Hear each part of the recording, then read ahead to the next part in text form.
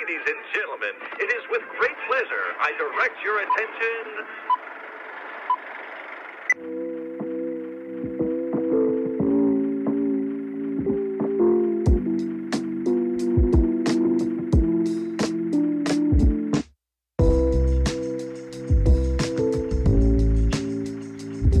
Welcome back to The Think Tank, a podcast for life's deeper conversations. Hosted by Ethan Finn and Chase Sanchez, they dive into some of the most compelling topics. Join them as they go deep into the think tank.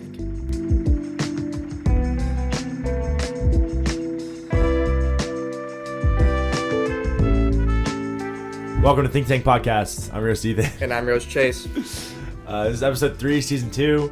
We got Jack Welty and Tyler Neal in the building. Welcome to the podcast. How's it going? All right, thanks for having us. Yeah, for sure. Thanks for coming on. So, why don't you guys... Why are you laughing? I'm dying over here. Why don't you guys tell us a little bit about yourselves before we get started?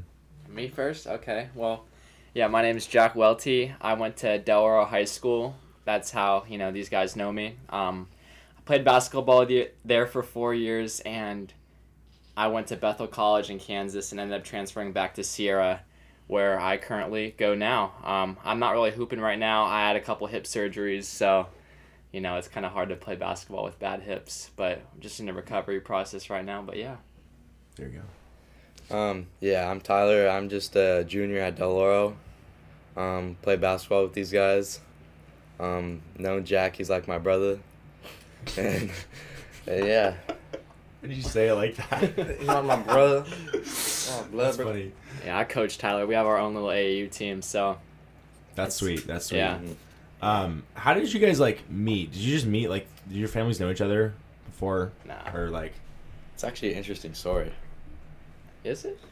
So so his older sister Katie, she is a grade below me, and we kind of became friends just through basketball and stuff like that. So okay. yeah, we had our own little basketball friend group, and so during my games, the whole Tyler and his brother Riley and Katie, they'd always be at the games because Katie would play either before or after us because she played for the girls varsity team. That's right. So, I would see them sometimes at the games, and then as Katie and I got closer and we kind of had our friend group, we would start going over to their house, and then I got to meet Tyler and Riley, and just as time went on, we got much closer, and yeah, now he's like my little brother for real, and it's really neat having people in your life like that because, I learn a lot from him, and I know I can try to pass some things I know down to him, so yeah, really grateful for those types of relationships. But yeah, that's kind of how we meet. That's a short story of it, I'd say. Definitely. Yeah, that's super cool. I totally forgot you had a sister. Yep. Every time, but yeah, that's really cool. So you've been going to Delaware games then, at least for a minute. Since Jack's been in. Well, yeah. Back when I was in second going into third grade, that's when I started playing football, and I played for Delaware. So, my family, we were always supporting Delaware. We always went to their high school games since I was in second, third grade. So we've been kind of in the system for a long time, supporting Delaware. And then I actually went to middle school with Jack. Mm-hmm. When I was in fourth grade, Jack was in 8th grade there.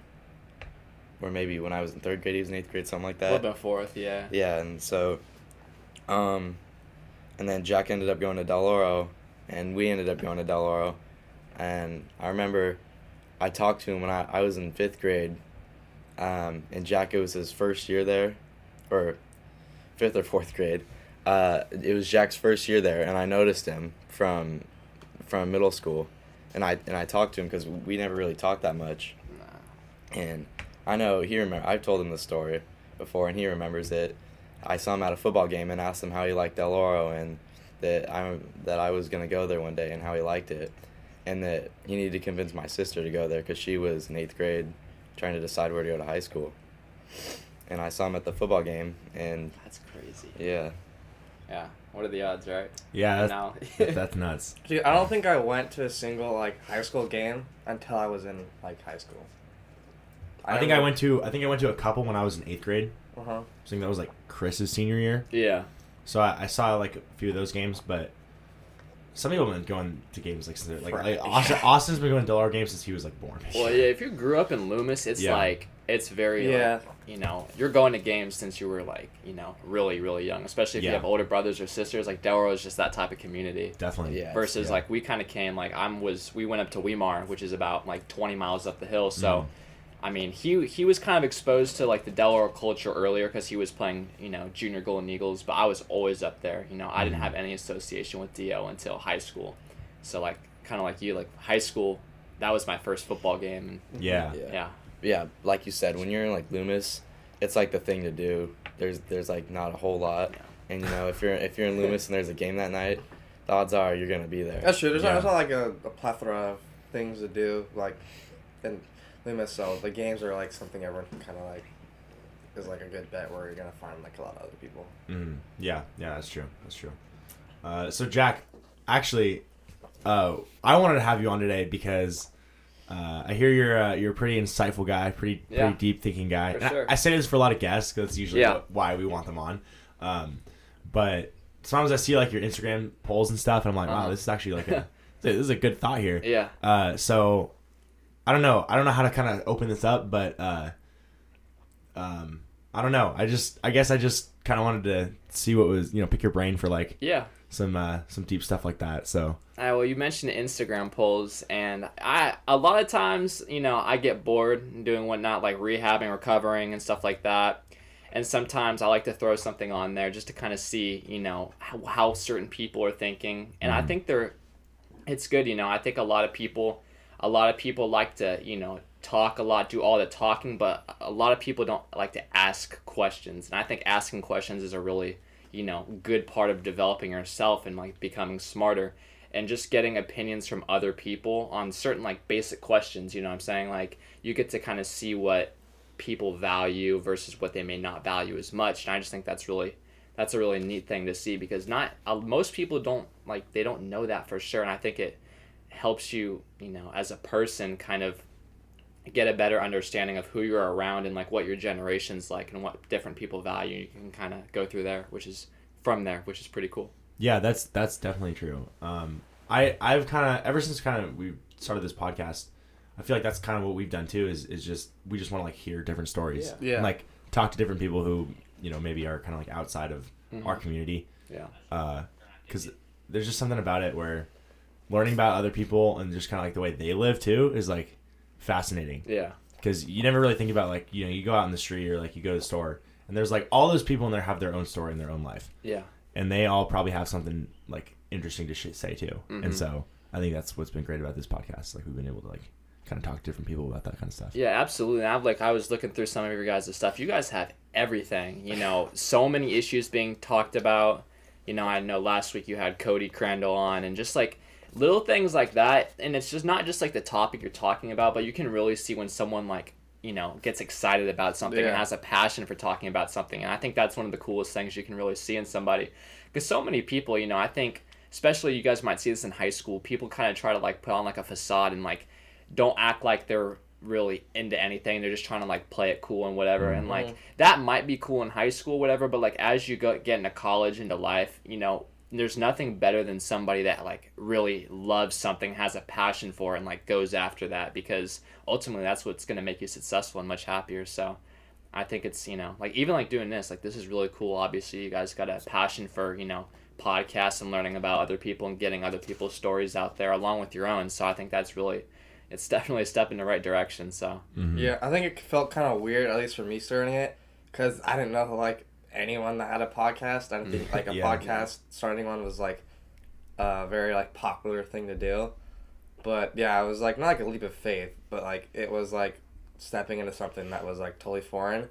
And then it was cool to hear, like, other people, like, a few months later ever starting, like, their own podcast. And, like, I mean, I don't want to take credit and say, oh, it was because of us, but, like, we were kind of the first to, like, do it, at least out of people I know that are, like, in high school. I feel like with podcasting, people kind of feel like it's this, like, foreign thing where it's like, oh, you know, you have a podcast, like, it costs money and you got to have all this equipment and stuff. But, like, really, you don't have to have that much. I mean, technically, you could just produce a podcast with just your phone mic. Yeah. And, like, it's free to publish a podcast. Yeah. It doesn't mean you're going to get, like, millions of listeners, but anyone can do it.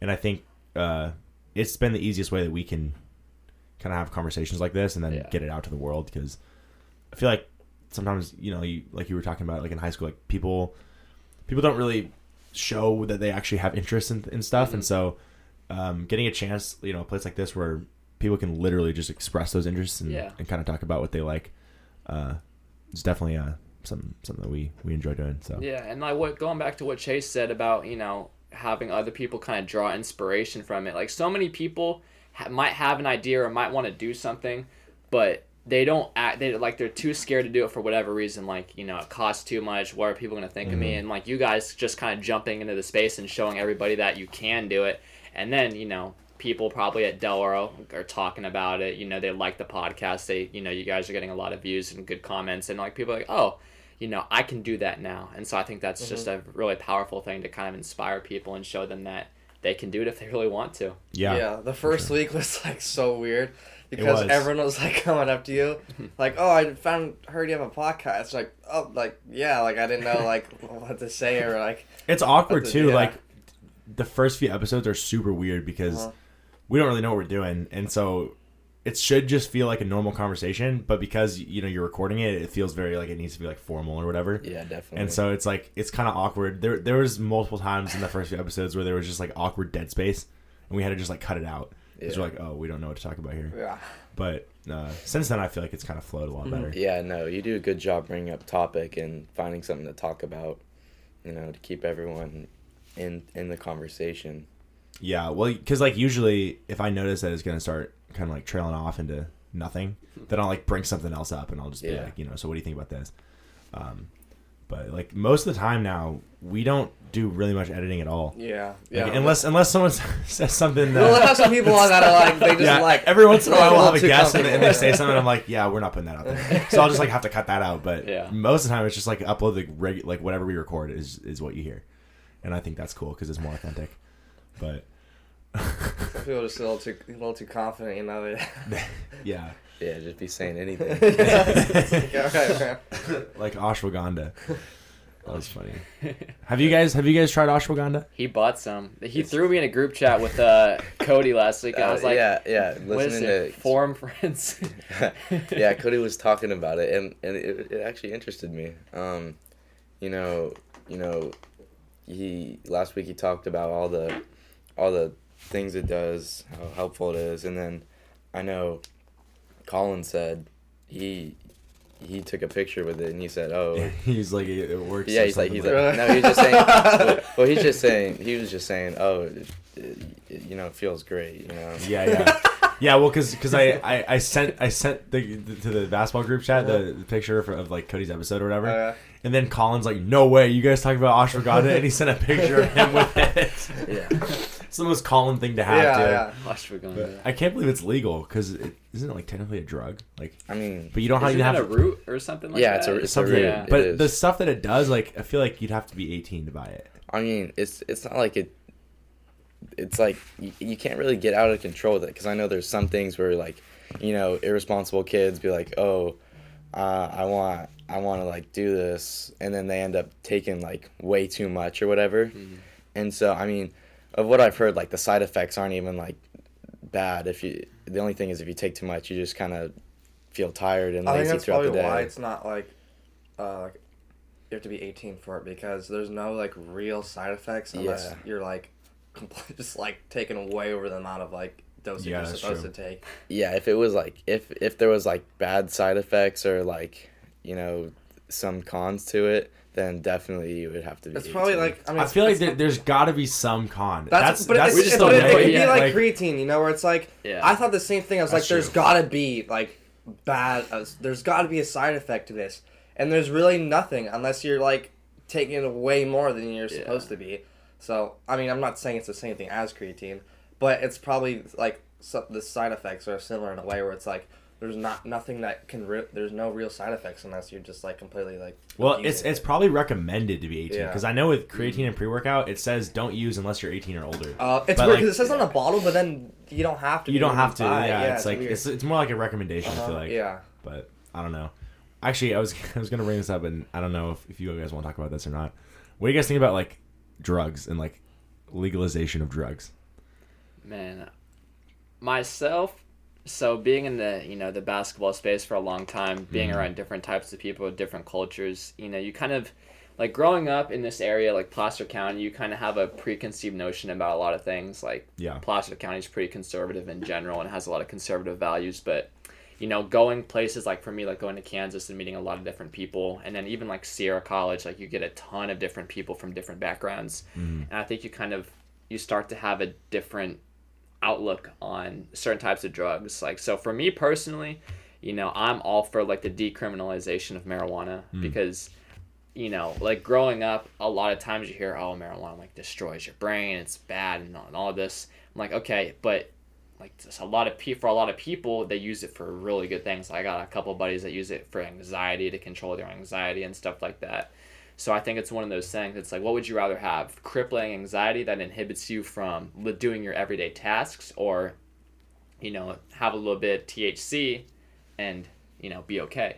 So, I mean, everyone has their own opinion on it, but I do think also, I've seen it with members of my own family. Drugs can kind of, lead you down a bad path, and you can get out of control. Yeah, definitely. I know, people that have been amazing athletes that, that could have been something, like, sports could have been something, like, really big in their life, and then drugs just take over their life, and they don't really care about sports anymore, or, like, how athletic they were. They just really don't care. They just let the drugs take them away, and, they forget about what they ever did before that, Yeah. Mm-hmm.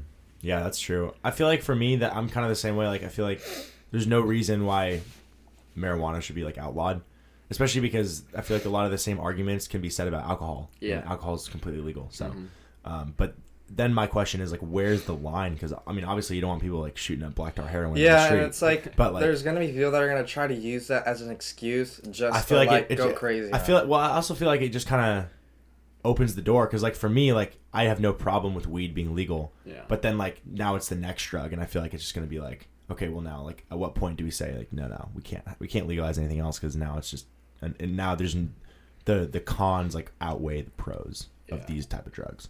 Yeah, I think, it's hard. It's like you said, because like once one thing's legalized, and, people on whatever side are going to try to push for more things. But like with marijuana, I think there's a lot of health benefits, like they see with people like that, have terminal cancer and stuff like that, use like, you want to like smoke or whatever to get your appetite up. That way you don't lose, too much weight. And then, like I said, it can be used for anxiety, and all kinds of medicinal uses. But, I think like you said, like black tar heroin or, cocaine or whatever, it's like, what are the real health benefits there? Are you taking it for an actual benefit, or are you just taking it for a high?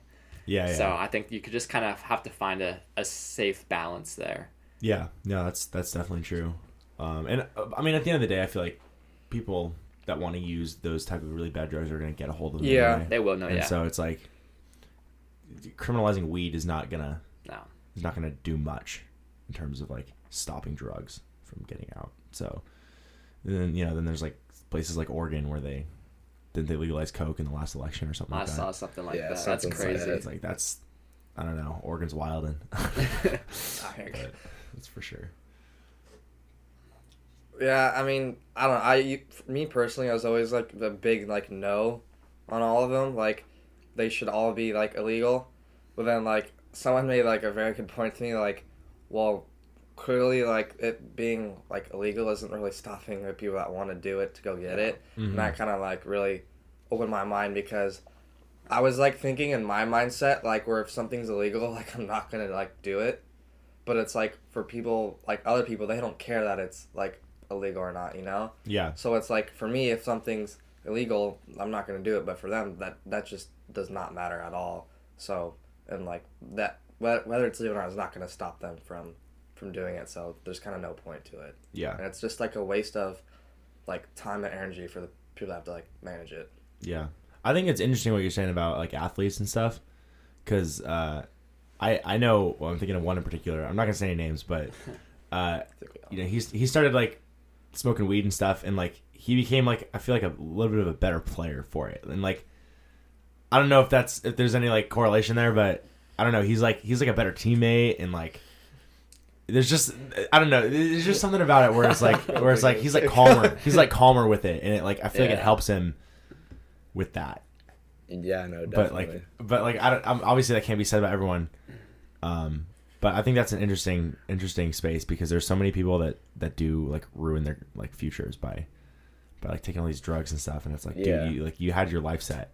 Yeah. You know, you could have had so much, but my cousin, actually, it's kind of like a side note. She went to high school with this really good pitcher, and he ended up getting drafted by the Dodgers. Oh wow! And he was gonna be like the next big guy. Like he was gonna be the pitcher, and then like the money started going to his head, and he started like spending it on like drugs and like girls and like really bad stuff, and then like he ended up throwing away everything. I forget what he did. I can't remember if he died or if he did something to get him kicked off the team. But you know, I feel like that happens all too often. Yeah.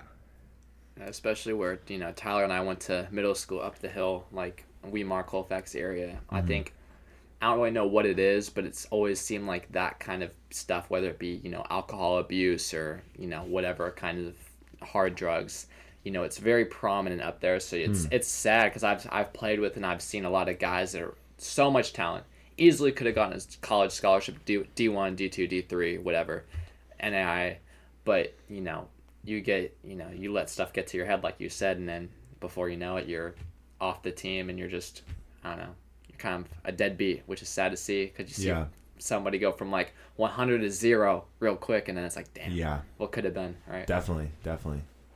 Yeah, that's too bad.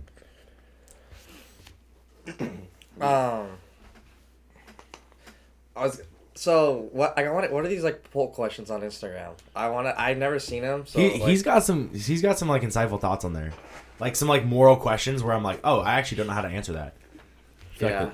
I think, I don't know. I asked a couple last week. I think one was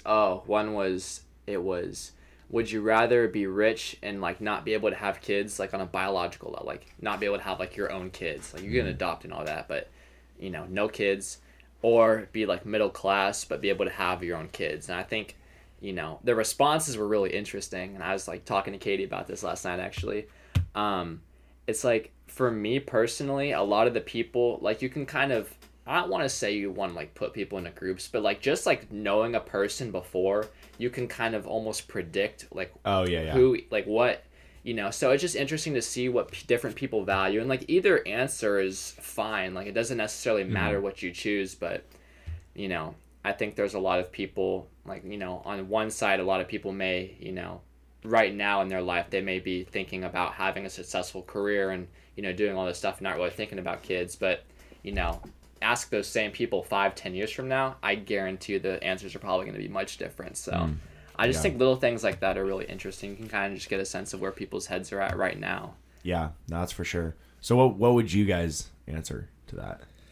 That's a good question. I haven't really thought about it, you know. Dang.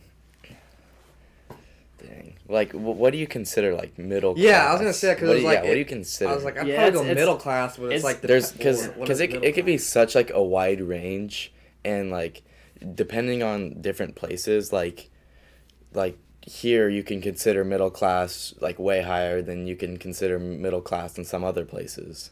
So it's all different. Yeah, I'd say it depends on the area, because obviously like middle class in somewhere like Kansas is gonna be much different from middle class here in terms of salary and all kinds of stuff, like living situation. But I don't know. I would just say someone that it's really, that's a good point, Tyler. It's hard to say, like someone that lives relatively comfortably, but also, you know, doesn't live in excess, like doesn't have a super nice car, doesn't have like a super big house, like a 1-story house sort of thing, like, you know, just someone where it's hard to really describe. But I guess like when people think middle class, their mind kind of just tends to go to like not super wealthy, but like able to, you know, they're not paycheck to paycheck, but like they don't have all this extra money to spend on like frivolous things and stuff. Exactly. Like, I don't know. For me, when I was younger, like when I was your guys' age, I was always, you know, I don't need anybody. I'm going to make all this money. I'm going to be rich and all that. But, like, as I've gotten older, I've kind of, you know, I've seen more and I've had more experiences, and I've kind of learned now that like I need certain people in my life, and I want like it's not all about like the money. Yeah. Because I mean, money's cool. Like money will buy you security, which is great. But I think, you know, having your own kids, like that's literally like your life and blood, and that's what you're passing on. So I think that's pretty special. I don't think, you know, you can't really put a price on that, in my opinion. Yeah. No, I agree. I agree completely. I think people's interests definitely change too. Oh yeah. Chase and I talk about this sometimes, like in terms of like relationships. Like I feel like I see this in girls more than guys, but I feel like just a lot of people in high school, they think that they want like, you know, the bad boy, or like they want they want the guy who smokes a lot and like drinks and goes to parties and you know, just like wastes their life away every weekend.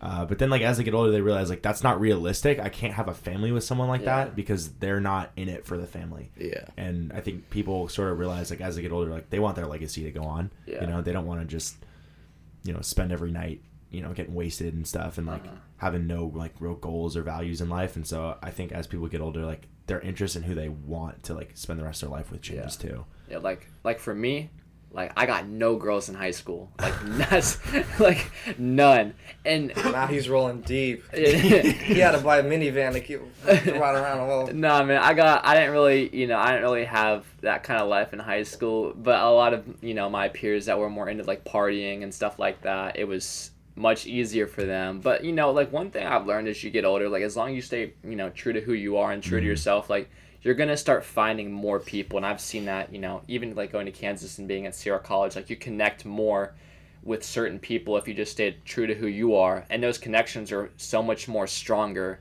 if you stay true to yourself versus if you try to, you know, be this bad boy image or whatever, or try to be too cool and stuff like that. Because then it's just really like, are you really happy with, you know, who you're hanging out with? Are you really happy with how you are portraying yourself? So I think that's a big thing. And it's good for a lot more people, I wish, would realize that in high school. Because, you know, what's cool in high school isn't really cool anytime after that. So. Yeah.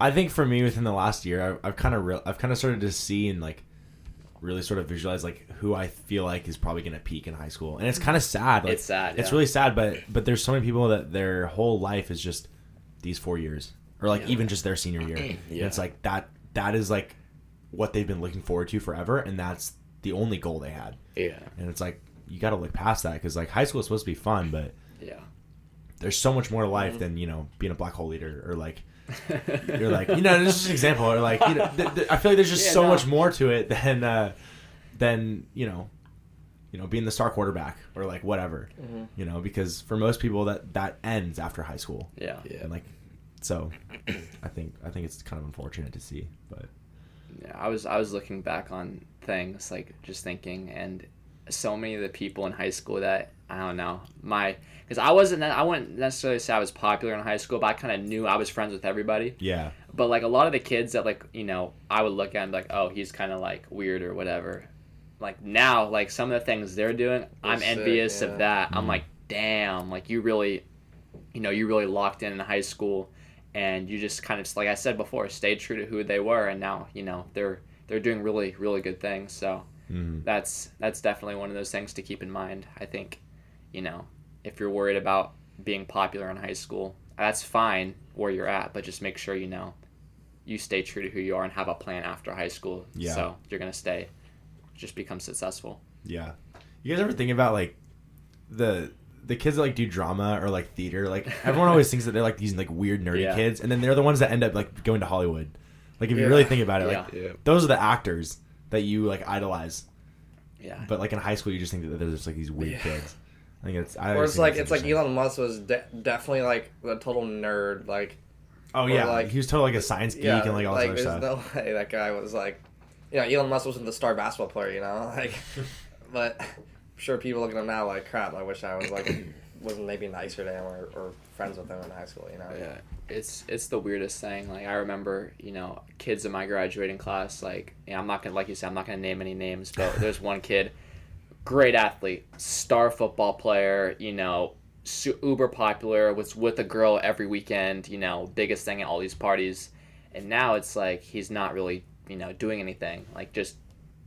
You know, I don't want to say like he doesn't have a life, but he's just not doing. He's just like honestly, like he's not really doing anything with it. Doesn't work. You know, lives at home. Like, it's one thing like to live at home but actually be working and trying to like get yourself out. But you know, if you're not like trying, it's just kind of like, what are you doing? But you know, like that guy in the eyes of everybody in high school, he was like the prototypical, oh my god, I want to be like this guy. But then, you know, there'd be a kid in like drama or band that you kind of like look at like, oh, he's weird. And then, you know, 4-5 years later, they're in medical school, like, you know, about to be a surgeon or something like that, or about to be a doctor or doing anything, right? But at least they're on a good path that's going to make them very successful. Yeah. Not just like financially, but also like inside, like intrinsically. So I just think it's very interesting to like look at the kind of the flip-flop, you know, between high school going on to college. Yeah. I feel like that's the same with like just kind of college as a whole. I don't know what your guys' thoughts are on the institution of college. I mean, I think college is great, but I think for some people, they only want to go to college for the college experience. You know, like definitely, so they can like join a frat, or they can be like, they can do the same thing they did in high school, right?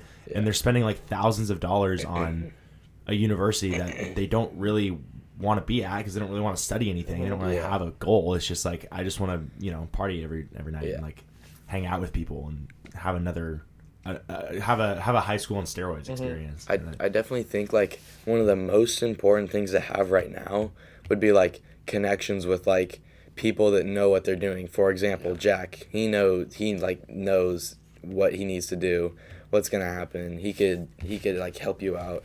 You know, just like having connections with smart people, and especially like older people that know that you know, that grinded and now have a lot of money, and that like know what to do, and they could help you out. And so I think that's just super valuable right now.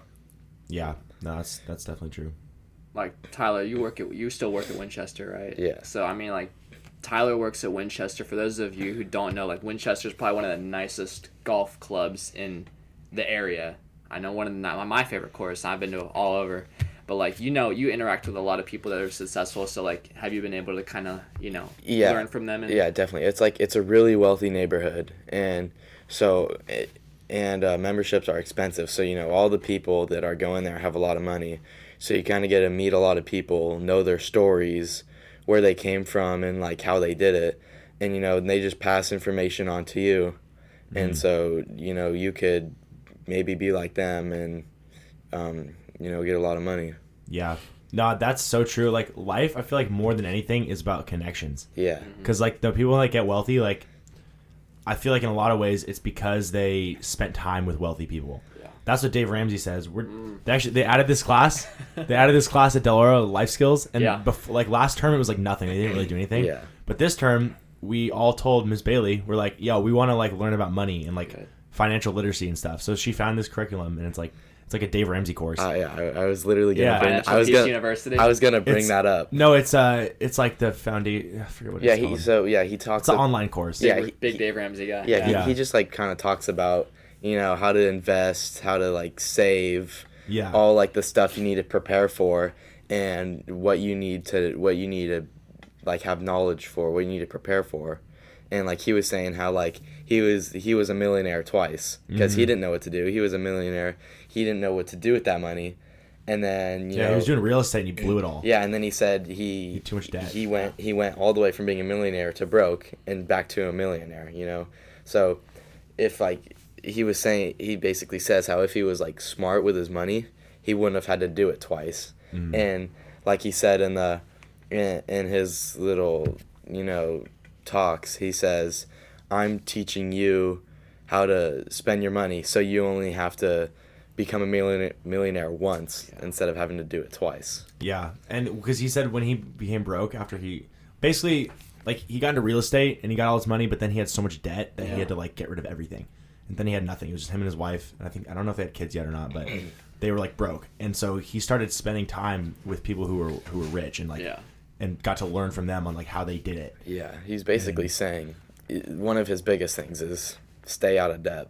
Yeah, that's the first. There's like the 5 foundations. The first one's like start a $500 emergency fund. Yep. Yeah. So that's the first thing you do when you get money. Like start an emergency plan because there's going to be an emergency. That's what he says. Like it's gonna happen, and you don't know when it's gonna happen. So like you got to have a backup plan. And then the second one is pay cash for your car, pay cash for college, and then oh shoot, what's the fourth one? think it's like get out of debt and stay out of debt, and then the fifth one is something about be generous with your money, or like you're gonna get rich and then be generous with it. Yeah. But like I don't know. I think for me it's always been like a foreign concept to be like, wow, paying cash for college, like that's impossible. Mm-hmm. But there is this documentary that I actually watched with Billy on it's from Dave Ramsey. It's about all these kids that were like going to college and stuff, and they didn't think they could afford it. Mm-hmm. And it's like just all the ways and stuff that they were able to have either no debt, no college like student loans, or just very minimal student loans. And I feel like, you know, especially in America, like it's just become so common that like, oh, you got to get your student loans and then you go to college, and it's like there's ways to do it where you don't have to like take out large sums of money and like have to pay it off till you're like 50.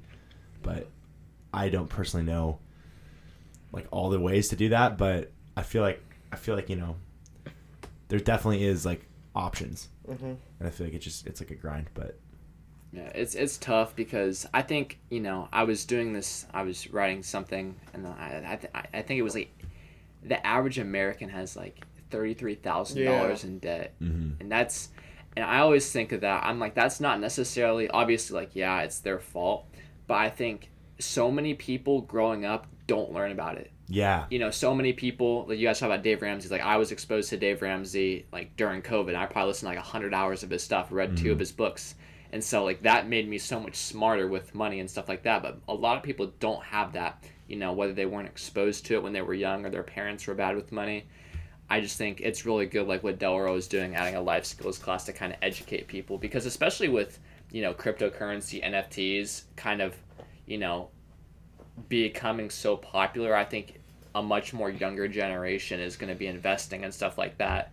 And I think it's like the responsibility of, you know, older people to kind of make sure they know what they're doing. And because, you know, investing is great, but you can also, you know, lose a lot of money. Yeah, that's so true. And I know, Jack, I know last year you were talking about how you were going to like send a letter to Del Oro or something about adding like an investing class, or yeah, I did that. Yeah, I want to hear about it. I was really fired up about investing, and like dude, wait, before I was like, dude, it's so funny when COVID started.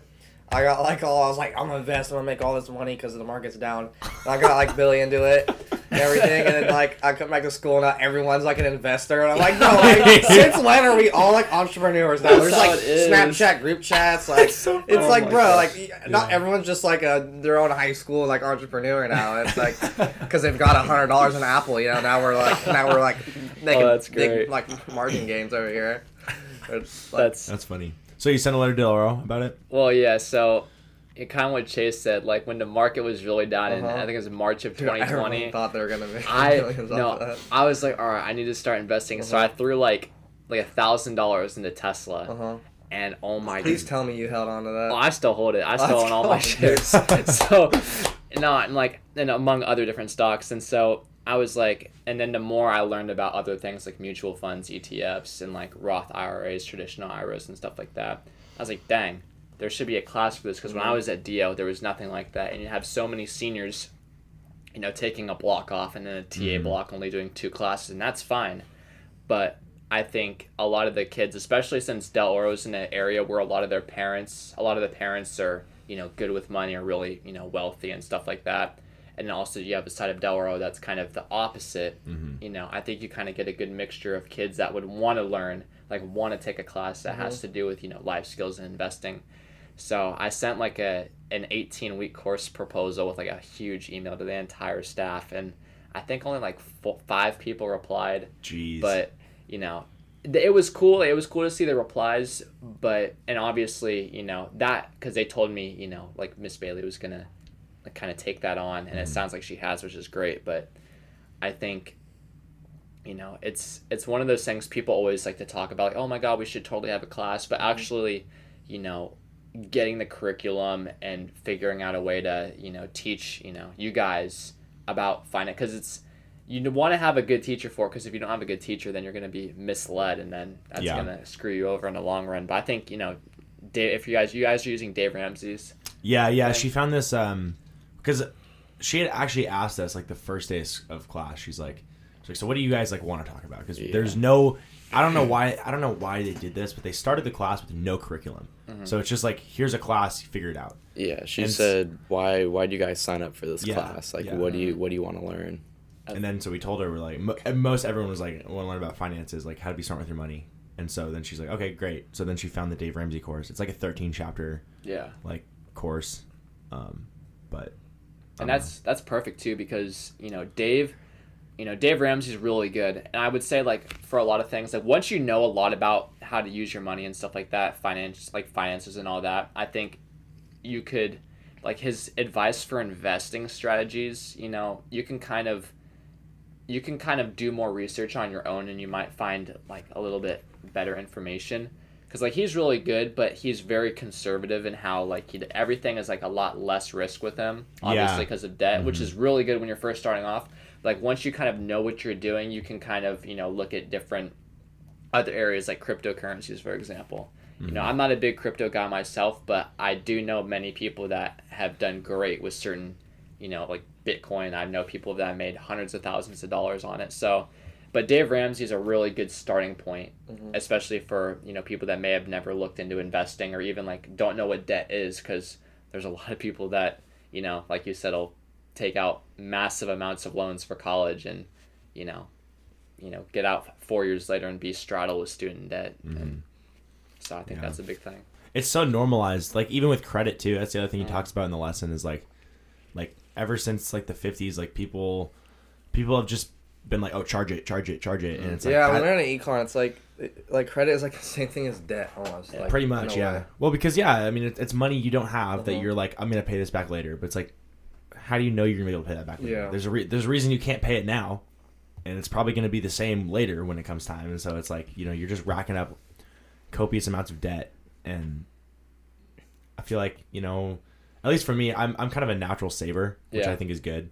Like, the only thing that I like spend my money on a lot is usually like eating out. Yeah, that's such a problem for me. That bank account. And lately I've really been like not eating out as much. Bro, like, see, I knew it was a matter of time before you understand why I ate at home, dude. Well, no. I always understood it, but I was always like, I have a job, like whatever. But the reality is, like, it's still spending money, and it's like a lot of money when it adds up. Like quick. If you go to like Chick-fil-A and get like a, I don't know, like a $10 meal, like I can make that same meal for like way less than that at home. Oh yeah.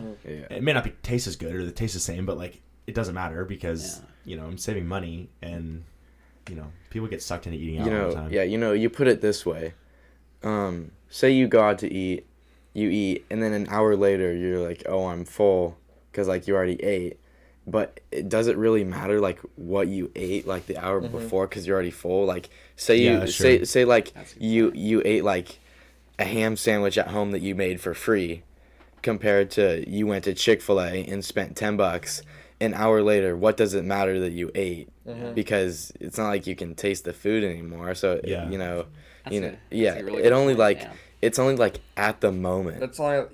I feel like for me it's a convenience thing, because it's like sometimes I think about this. You guys ever think about like you cooking food? It takes it takes way longer to cook the food, wash the dishes than it does just like eat it. I can just go pick up a burrito bowl at Chipotle and be out of there in like 5 minutes. Yep. That is like that is probably like one of the biggest reasons why I go out to eat instead of eating at home a lot, because just like whenever well, thing is, if like I remember like, Mom, I'm hungry, and she'll be like, well, make yourself something. everything conversation so many times. Oh my god, everything that I'd have to make takes so much time and effort. Like I don't really have many things that you can just like, you can go in the pantry, slap something together and make it. A lot of the stuff that I have, you have to like, preheat it or put it foods, like there's so much of that I have that you have to take time to make it, instead of like going out to eat where you don't have to do anything. Where you just get it yourself. It's like, so true. And I don't really know how to like work ovens and stuff like that. I'm a microwave kind of guy. I can do cereal. No, I actually one of the things I started doing like at the beginning of this school year, before I was before season, so it was like I wasn't really that busy, is I'd come home and I like to buy at the store like a huge pack of like frozen hamburger patties and like barbecue them. Like and I'd have hamburgers all the time, and it was like really good. But like it didn't cost me, $10 to go out to In-N-Out, and so it's like that was a good way to save money. But it does take more time. But I feel like sometimes home cooked meals are better anyway. Yeah, So. I think another part of it too is we live in such a different generation where it's almost like instant gratification, where you can go on your phone and like look up whatever, and you're just like, you can go on Instagram whenever like you're feeling like bored, Twitter, Instagram, Snapchat, I want to see somebody, boom, like that. Yeah. And so I think part of that is why so many people want to eat out. It's like, you know what? I could go for a nice hamburger, boom, In-N-Out's right down the street. Mm-hmm. And so I think, in a weird way, you could connect like social media, just having the world at your fingertips, you can connect that to the instant gratification of being able to, especially now with like DoorDash and Uber Eats and all So that, stupid. you can have pretty much anything at your door within an hour. Mm-hmm. And you don't even have to do anything. You just click a few buttons on your phone. So Yeah. I think the more, you kind of, delay gratification in the sense, like you said, like grilling hamburgers or, making stuff on your own, I think that can help in more ways than one. It might, it can help also with other purchases. Like if you really want to go buy clothing or something like that, maybe wait until you have a little bit more money when you're actually in a financial position to do it and not feel bad about it after. Yeah. Yeah, and I think so. Like a thing for me, like you were saying, when I don't have anything to do and it's like a Friday or a Saturday night, or like a non-school night, and I got nothing to do, or any of my friends have something to do, and like someone will say, "Hey, let's do something." That's instantly saying, "Hey, let's go hang out at In-N-Out or something like that." Yeah. Like, I feel like you're always at In-N-Out. Oh yeah. This guy is In-N-Out 24/7. No, you can catch me at In-N-Out any given Friday or Saturday night. I guarantee Double it. ketchup and tomato only. Yes, sir. Yes, sir. I feel like In-N-Out though, at least In-N-Out, I know the prices go up like every year. Yeah. But In-N-Out is probably the cheapest. It is for cheap. the Yeah, it is for pretty the cheap. quality. It's probably yeah, the it is. best prices. Absolutely. And so like when you're texting your friend, "Hey, let's do something," or you just want to That's hang like out but you have menu nothing to for do. Like, "Hey, I got nothing to do." Well, it's like, "Okay, let's just go to In-N-Out." And like everyone's like, "Okay, let's do that." Yeah. It's not like, "Oh, let's go play laser tag," or let's go bowling or something. Yeah. It's always just, let's go to In-N-Out. You get food, Yeah, and then it'll turn into hanging out at In-N-Out for good. It could be anywhere from a good 45 minutes to 2.5 hours, and just like sitting there talking, kind of like what we're doing right now. Literally anything you could talk about, or you can.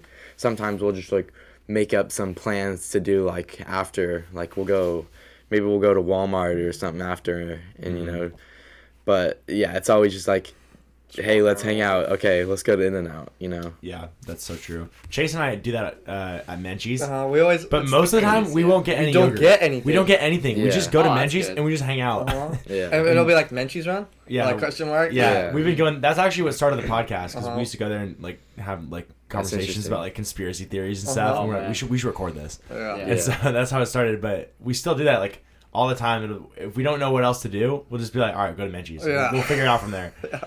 Because it's like the easiest. It's the easiest thing to do. But My parents are always like, they weren't getting mad. They're like, "Dude, you literally go there like every single night." It's like, no, like I actually don't get anything. Yeah. Like I'm not like spending my money. We just go there Wow. like to talk. my like, parents do the same thing. They're like, "You're going to Menchie's again?" I was like, "Yeah, but we never get anything. Yeah. It's just like the meeting That's spot." Yeah. It's like- Yeah. that's for sure. Yeah, it's kind of like Literally right. there It's like like 2 nights ago. well, going back to Menchie's and In-N-Out and all that. It's kind of like right in the center of where everybody around here kind of lives. Yeah. Mm-hmm. You got buddies that live, Rockland, Loomis, kind of in like on each side of where the shopping centers are, and it's kind of like right in the middle. Right. It's like a 10-minute drive or less for everybody. Mm-hmm. So yeah, it's like it's a place everyone can get to fairly easily. Mm-hmm. And everybody got that FOMO, like fear of missing out. It's like, oh man, Definitely. my friends are gonna be here. I gotta go. And then even if you tell yourself you're not gonna get anything, before you know you're at In-N-Out, you're like, oh man, that burger looks good. Yeah. Those fries- yeah. That chocolate Yeah. shake sounds Yeah. good right now. Boom. And then Yeah. before you know it, just adds up, and you've got a double within chocolate shake within 10 minutes. Like, oh, Yeah, Yeah. exactly. I do that too. Because, we'll go somewhere and I'll be like, I'm not going to get anything. And then I'm like, yeah, throw in a fry. And then a fry will turn into something else. And then, So true. Because you tell yourself at the time, like, oh, it's not that much money. But then, like, if you actually track your monthly expenses, it can be dangerous. Definitely. Like, so in high school, like, my parents were kind of like, they kind of paid for most of my stuff. But, like, once I got out of high school, like, I'm completely on I pay for everything. I was like, wow. Yeah. I really, I abused the crap out of that. And now it's like, I'm much better because now it's like my own money. I can budget better. Mm-hmm. I know when I can afford, a nice meal out versus, going and I'm sure that making myself some pasta. I'm sure you appreciate that nice meal, like, so much more, too. Oh, my Because you, like, work for it. You, like, were, like, smart with your money. You didn't, like, go blow it on, like, something the day before. Like, it's just, they probably get so much more, like, gratification, like, especially like when you cook it too. That's the thing, like, it takes more time, but like you're the one that cooked it, so it's like, I'm gonna enjoy this. It's not like, you come home from school and it's like your mom's cooking dinner. It's like, no, like I paid for this, I made it, and it's like, it's mine, I guess. It's not even just food, it's like everything. Like for me, I bought my first car, like out of high school. Like my mom gave me her old car, but then like 3 years later things got bad and it broke down. And I bought my own car, like my first car with my own money, paid cash for it. And it's not a great car. I mean, it's okay. It's an older car, but it gets the job done, you know what I'm saying? Yeah. But like for me, like I'm proud to like be driving that car around and stuff like that because I'm like, I did that. I bought that with my own money. Like I worked really hard to get the money to buy that car. And then you'll hear some people like, oh, this car sucks, like this, whatever. I'm like, you know what? I'd rather be driving that thing than have my parents buy me like a brand new Mercedes or like a BMW or something like that. Like I don't know. Definitely. That's just how I think. I had back when Mr. Walters was still at Del Oro, I had him for U.S. history, or no, World Studies, sophomore year. And when we got to like talking about like the Great Depression and like the Roaring '20s and stuff, he started talking to us about like the market and like money and stuff. And he said that like the biggest mistake that he feels like parents always make is that they buy their kids like a brand new car, or like that's like the one thing that they do, because it like already right there, like that's some debt, like that's some like, like when you have to work for it and you have to like at least pay for some of it, for the car, then like you get, I don't know, there's just something about it where it's like it teaches personal responsibility. Yeah. And it teaches like, because you get in the real world, like you're not gonna, I mean, unless you will, but like most people aren't gonna have their parents like buy them a car like every time they they get a new car. No.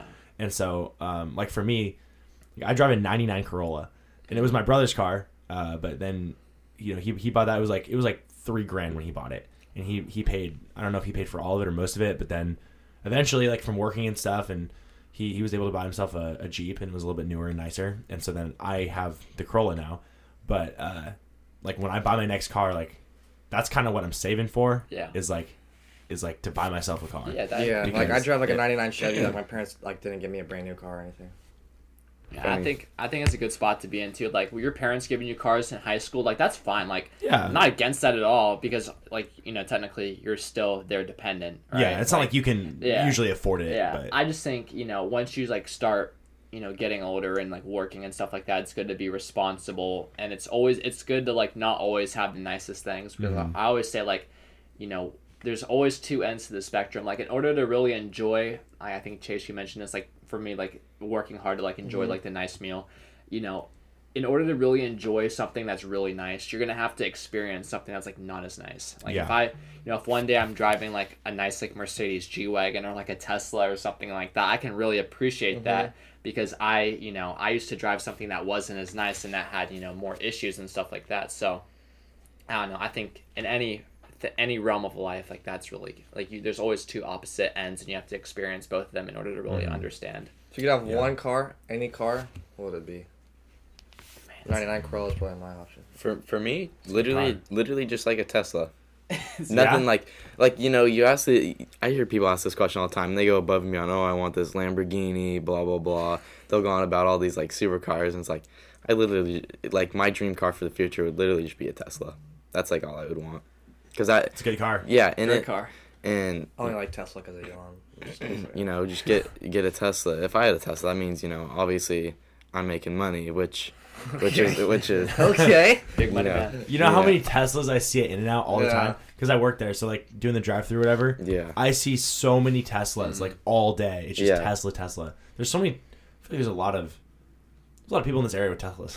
Well, yeah, you So can many. pick up It's like a crazy. base model for like 30 grand. They're not like, I mean, it depends on like what you get really. Yeah, all the Because different they can models. be like really Options. cheap to like stupid expensive, you know, Yeah. depending on like what options you get. Mm-hmm. Yeah. So you going with like the super fast one or like I forget what it's called the Roadster? the Plaid or The plate, Roadster, that yeah. Model S plate. Oh my god. Or like in the one with like the one my favorite is the X, the one with the like Oh, the wing doors. yeah, that one's Oh yeah, that's my those favorite are sick. Tesla. Any type of doors where they go up like that, Uh-huh. it's cool. Yeah, definitely. Yeah, but I don't know. When does the Cybertruck come out? I don't Dude, know. wasn't that supposed to come out like It was 2 years supposed- ago? I thought it was supposed to come out. Like, I mean, a that while was the same ago. thing with the Roadster. The Roadster was supposed to come out like 2019. Yeah. Have you guys ever seen like the first Tesla? Yeah, From like dude, someone from, drives like, one to school. 20 years ago or more. Someone takes one to school. Not But- like a student, but Yeah. someone I've gets- seen that one. It's I've seen sick. that one on the road, and I'm like, what kind of car is that? And Yeah. it's like that's like the The red- original yeah. Tesla. They're Like, it's a stupid weird car. expensive.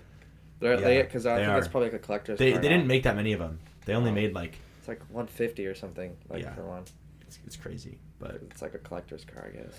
yeah. But I've kind of always felt like with a car because I got my first job. It's the same job I've had at In-N-Out the whole time, but I didn't have a car when I got that job, and then shortly after that, my brother bought a Jeep, so then I got the Corolla. But I've been like paying for gas and everything like since I got it because I've had a job and Him stuff, and that's kind of like my parents' thing is like ever since like I've, when you can start making your own money, like start paying for more things and stuff. And so like any like extra things like food that I buy or whatever is like my own, or like gas is like I gotta pay for my own. But I think it's really helped me a lot because I never wanted to be like the kid where it's like my parents bought everything for me Yeah. and like always paid for everything, because then I'm gonna get in the real world and then it's gonna be like a huge like culture shock of like, oh shoot, now I have to pay for everything. Yeah. So I feel like it was good. It's been like a good transition because I don't pay for like everything in my life, but I pay for like my gas and things that I do, because that way it helps me like limit like my fun time, or like not my fun time, but like anything that I want to spend extra money on, I'm Yeah. not just gonna be carelessly spending it because Yeah. it is my own. Yeah. So it's like And staying on top of cars, I know Jack has a lot of stories about how his car and what his plans are, and Man, nah. You gotta like try to like trade it He's up. already- I mean, not trade it up, but like sell it and like buy one that's like a little bit better and better as like you make more money. I don't know. I mean, not really. I mean, so my first car, like, it was great. It did its thing, and then it had like a $3,000 repair. I was like, I just need to get a new one. yeah. And so I bought a similar one with less miles. And there's been a couple repairs I've had to make, which kind Like what? Like what kind of stuff? Oh my gosh! The other day I had like a $1,600 repair because jeez. because like the electrical system that like controls the cabin like filter and like the AC and stuff like that went out. So I had like no heater, no cooling, and no AC. So that was frustrating. But I only bought that thing for like a 2 to 4 year car that would get me by before I could kind of level up and buy something nicer. Yeah. But I think one day it'd be really cool to like have a G-Wagon. I'd say You like that's G-Wagons? that's Yeah. probably one of my dream cars. But at the same time, I think anything like when I get older, I'll tend to appreciate like the Toyotas of the world more. Mm-hmm. Just because they're simple, they get you from point A to point B, and Yeah. it And really super inexpensive. reliable. Oh my gosh, like, yeah. Like those things will last forever. Oh yeah, absolutely. Versus like a lot of those foreign cars. One, it costs a ton of money to like even repair them. Yeah. Like a simple oil change or something like a timing belt. It costs so much more than a regular Toyota Yeah. or like a Nissan or something like that. So Yeah. And I feel like with buying like a brand new car, that's something that like my parents have always been like never buy like a brand new car. Yeah. Like even if it's a couple years old, like that's pretty new, so like Yeah. that's fine. But if you buy like a brand new car, like you're paying all this money, and then the second you drive off the lot, the value goes down Yep. so much. So now you have all this debt, and the car's not even worth that much anymore. And you're paying that like full price for a car that's not worth full price. exactly, man. You guys were so much smarter than me when I was in high school. Oh my gosh. Like I kind of knew about things like this, but I never really, immersed myself into it. So it's good, you guys are starting, you have a really good foundation, and that's gonna propel you because so many people, like, even when they get to college, it's like, party, girls, hook up, whatever. Yeah. Like, but if you keep your mind in, like, it's cool to have fun and all that, but if you keep your mind in the right place, I think that'll pay dividends as time goes on. Because a lot of people tell me, like, you only have your 20s once, right? Mm-hmm. I'm like, okay, like, I understand that perspective, but why can't I work really hard in my 20s and have the rest of my life versus party and do all this stuff in my 20s and be working 9 to 5 the rest of my life? Yeah, that's like, I think too, because I don't really know how to explain this, but I always think, like, the best time you, like, want to have is, like, always, like, in the present. Like, you're always like, oh, I wish, like let's say you did something really fun. You're like, oh, I wish I would have waited and did it now. Well, it's like, you gotta think, like, your 60-year-old self or your 50-year-old self is gonna be, like, wishing, like, he's gonna have the best time of his life, like, then, right? So why, like, kind of, like, not, like, waste, but, like, live, like, the best part of your life, like you said, in your 20s, and then, like, the rest of your life, you're gonna be, like, wishing you, like, were to go, like, could go back to that or have that. So, like, why not set yourself up for, like, whatever it's, like, financially, whatever, to be, like, where you're, like, in the prime in your 50s, and, like, you're gonna, all that hard work, all that thing is, like, for something, and you're not gonna ever have to, like, look back and, like, regret or, like, wish, oh, like, I, like, that, those times were so fun, I wish I could go back, because you're gonna be in those times now, right? Yeah. So, yeah, that's true. just kind of how I think, because, that's just, like, what I've always kind of thought. What's that thing that's, like, is it 300 or 3,000? If you invest 300 or 3,000 now, by the time you're 65, you'll have, like, a few million to retire on. It was... I can't remember. No, I heard it was, like, $5 every day. Oh, really? It was something like... But it was, like, something that was, like, totally, like... That makes sense. That was, like, totally doable. That was, like, nothing absurd. That was, like, you just gotta, like, maybe cut a few things out. That, like, maybe like, some things like subscriptions or, like, you eating food out, like... That would have, like, easily added up to whatever the number was. Yeah. And, like, if you put it that much in every week or every month, by the time you're, like, 40 or 50, it would have, like, been, like, a ridiculous number. That would have been, like... Yeah. I feel like I need to budget a little bit better, only because I like, my natural instinct is to save money, but I don't really have, like, an actual plan of, like, this much money is going here every month. Yeah. And I feel like it's probably a good thing to do. But, like, for my direct deposit at work, like, I have it go directly into my savings. So that way, if I actually want to spend money, I have to physically move the money into my checking. That's smart, yeah. Because if it goes right into my checking, I know I'll just spend a bunch of it. One thing I hate is spending money on a credit card. I hate it. I have to, like, pay cash. I don't even have a credit card. Because... I only have a debit card. Sorry, not credit. I hate spending on my debit card. Why? I don't know, because I like, see, it's so weird. When I pay with cash, I notice I'm, like, more... like, not realistic, but, like, I will, like, actually, like, think, like, a lot more before I buy something. Oh, because it's, like, just, physically handing the money, yeah. So, like, I try to never, like, that's why you see me, like, have my card, like, I'm like, no, I'm not gonna buy it. Like, I don't want to pay with my card. Yeah. It's, like, weird. It's just, like, a weird thing I have. And there's this, like, a thing is, so with your debit card, you see how much money you have in, like, your account and all that. And you'd be like, okay, that's how much money I have. And then, like, you have, like, your cash with you, of course, but, like, it doesn't show up in your account. And you could say, oh, I have this amount of money, and like, that's the amount in your account. And so, like, the cash you have is just, like, extra money you have. So in, like, a sense, like, I know, like, some people that say, like, oh, when you pay with, like, cash, that's, like, it's like you don't have to pay at all because, you didn't lose any money that was in your account. And, like, people just say, like, whatever's in your account is the amount of money they have. No, even doesn't matter, like, how much cash they have, like, aside with them. Yeah. I get caught up into that sometimes, like, because I hate, like, sometimes I don't, like, when you pay cash, I think psychologically too, you're like, it's actual physical like, bills going out the window. So it's, I think, you kind of notice it more versus, like, swiping or debit or credit card. It's like, whatever, it's just like a piece of plastic. But I don't know, if I have a lot of cash in my wallet, I kind of think the same way. It's really bad. I'll have, because I know how much I have, like, in my savings and investments and whatever. But if I have cash, I'm almost like, if I go out to a restaurant, I just kind of view it all as, like, tip money, like, for the waiters and waitresses. Yeah. But then it's like, if you want to, but sometimes you get in the habit of, like, you know what, I'll pay cash for, like, this meal, and I won't even, like, think about it. And now, but once you get into that, like, that compounds over time. So you do that for 6 months, and you've just spent, like, $600 on things that you didn't necessarily need. Yeah. Just because you thought that was excess money when you could just throw it into your bank account and not and not touch it. So yeah, one thing I true. do that's like I don't know, like it's weird. Like let's say I make like $220 on my on a paycheck, right? I'll find like the closest not like even number. But, like if it's 220, then I'll like bring it down to 200.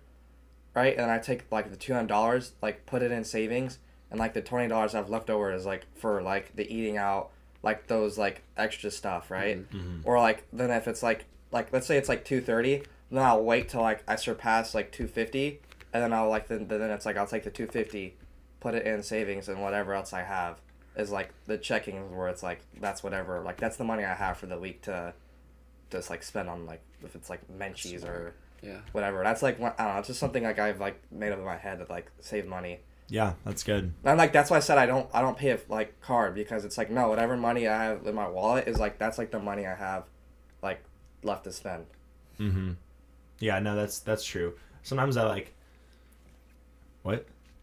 Oh, it's nothing. My boss just texted me and asked me if I can come in later, and I really don't want to. I just have an obligation. I have to work tomorrow and Monday. Yeah. But Okay. you know, I was texting Cody and seeing because he wanted to do something after this. But I'm trying to think of something to say. That's fine. What you Your say? boss? Yeah, I was just like, hey, I'm on my buddy's podcast right now. Sometimes I tell because my work will ask me to come in too, but Yeah, I can't always come in. yeah, And stuff, and like they'll ask me to come in like they I don't know why they did this, but they scheduled me to come in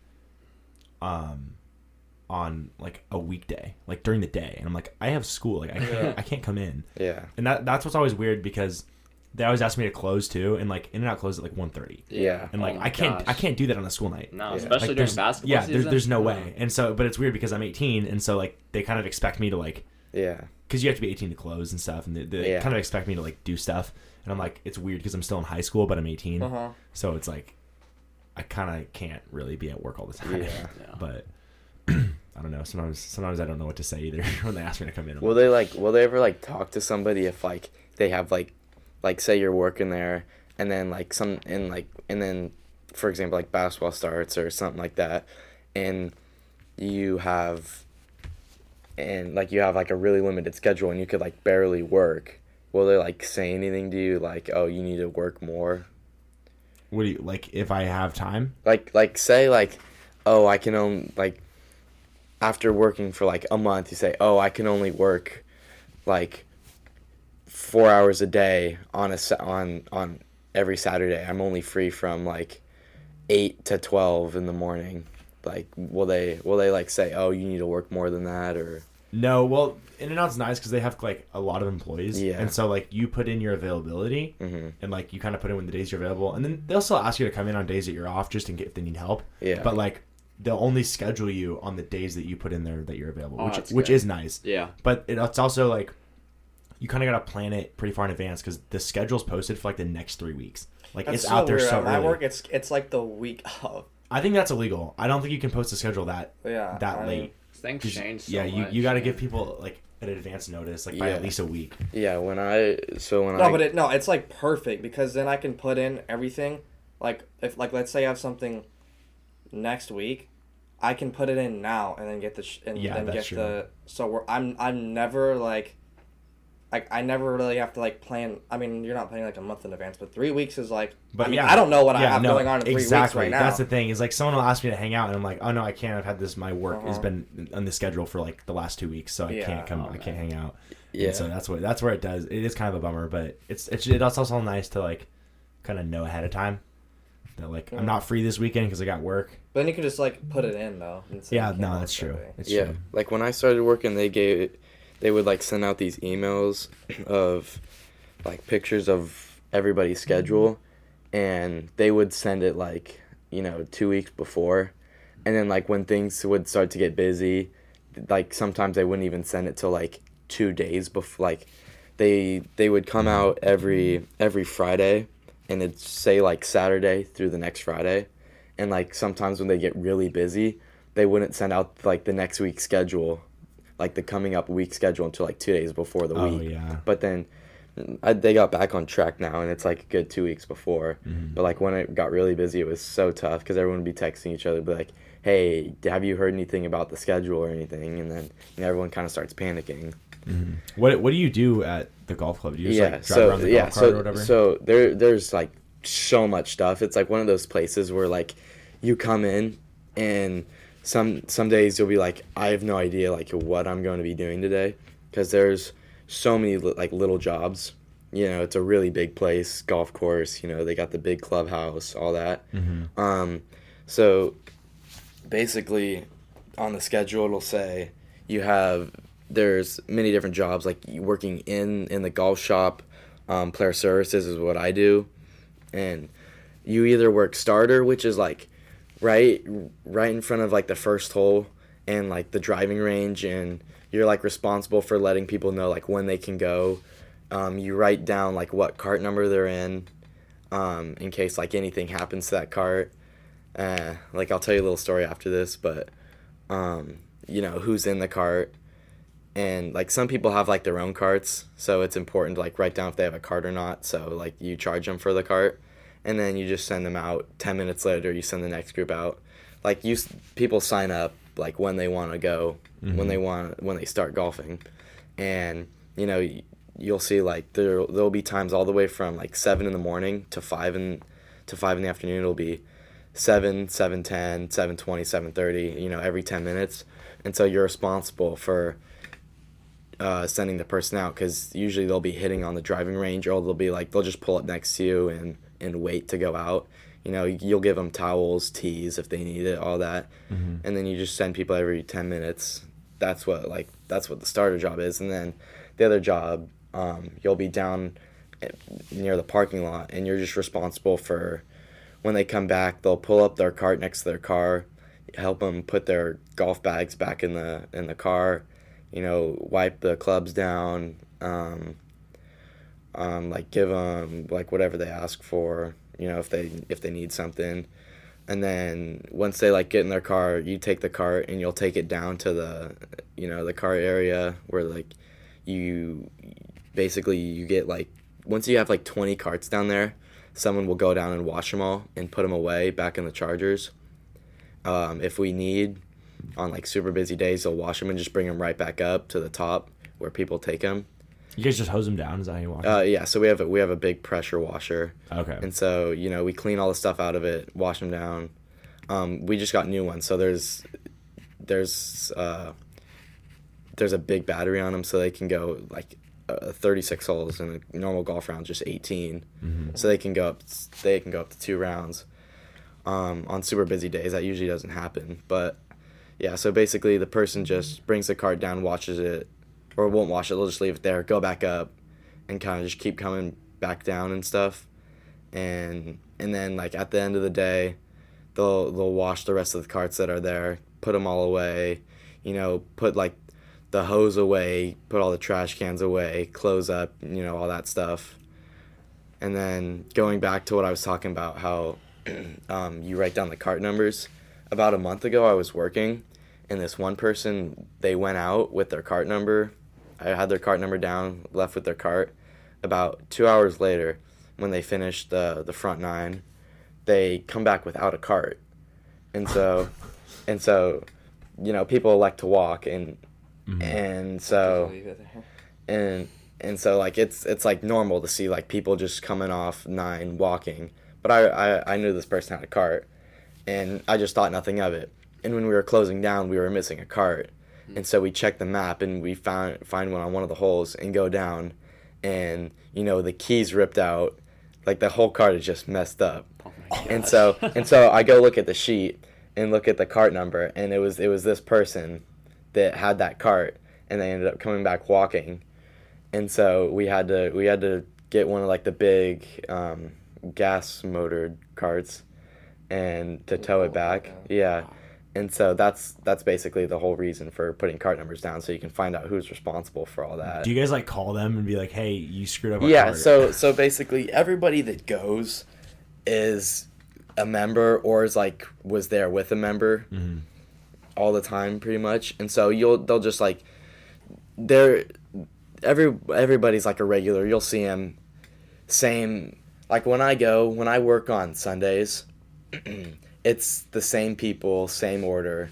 It's like every day. So it's like the regulars, and so you'll see and they have contact with everybody. So they'll just like let them know, and then the golf shop just handles it. Okay. And so yeah, and like so all like the golf shop are more like the pro, like the heads of the company that like do all the important stuff, like on the computers and all that, and so they just handle all that. Gotcha.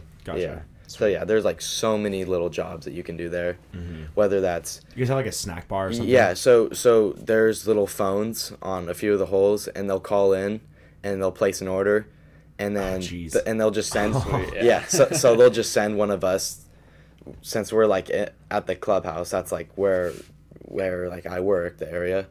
They'll just like tell someone that's down there to go to the kitchen, pick up the food like 30 minutes later, and bring it out to wherever they are.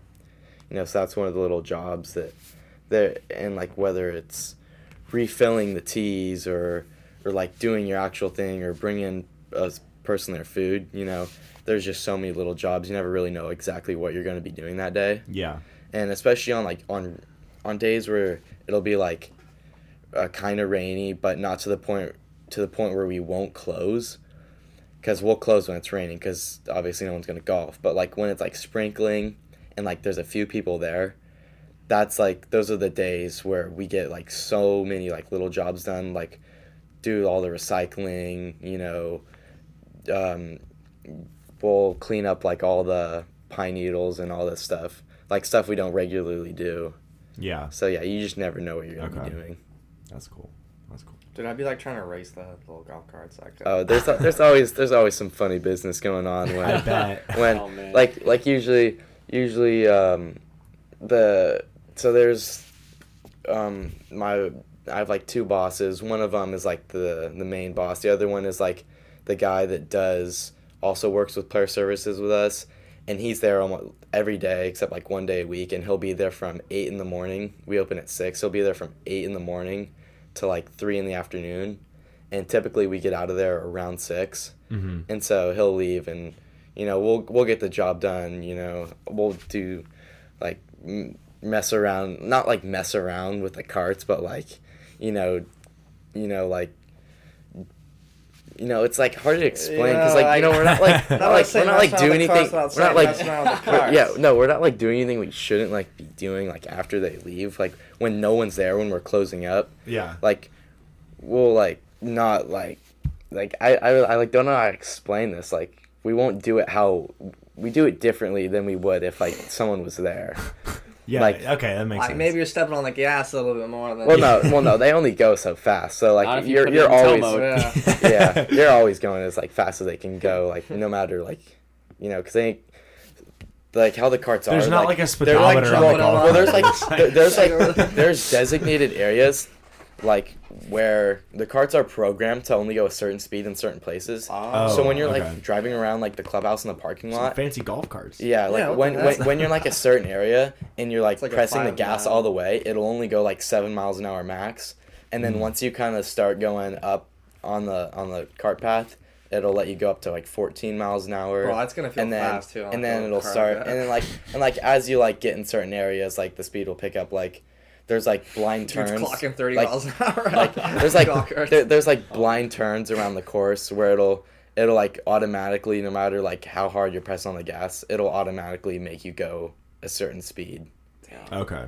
Unless you're on the brake. So it's like, yeah, they're like really high tech carts and advanced. That's but sick. You mentioned a map. You guys have like a digital map. Yeah. So on the cart is.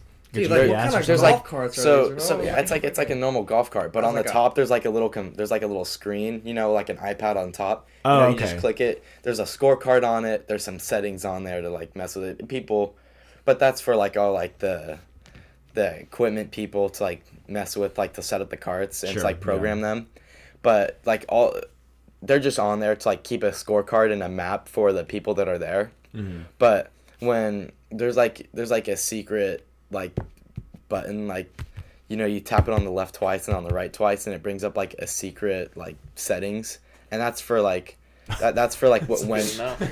that's basically just for us when we're to put it in martial mode, which is like the person that goes out that works there, like make sure everyone's doing what they should be doing instead of messing around.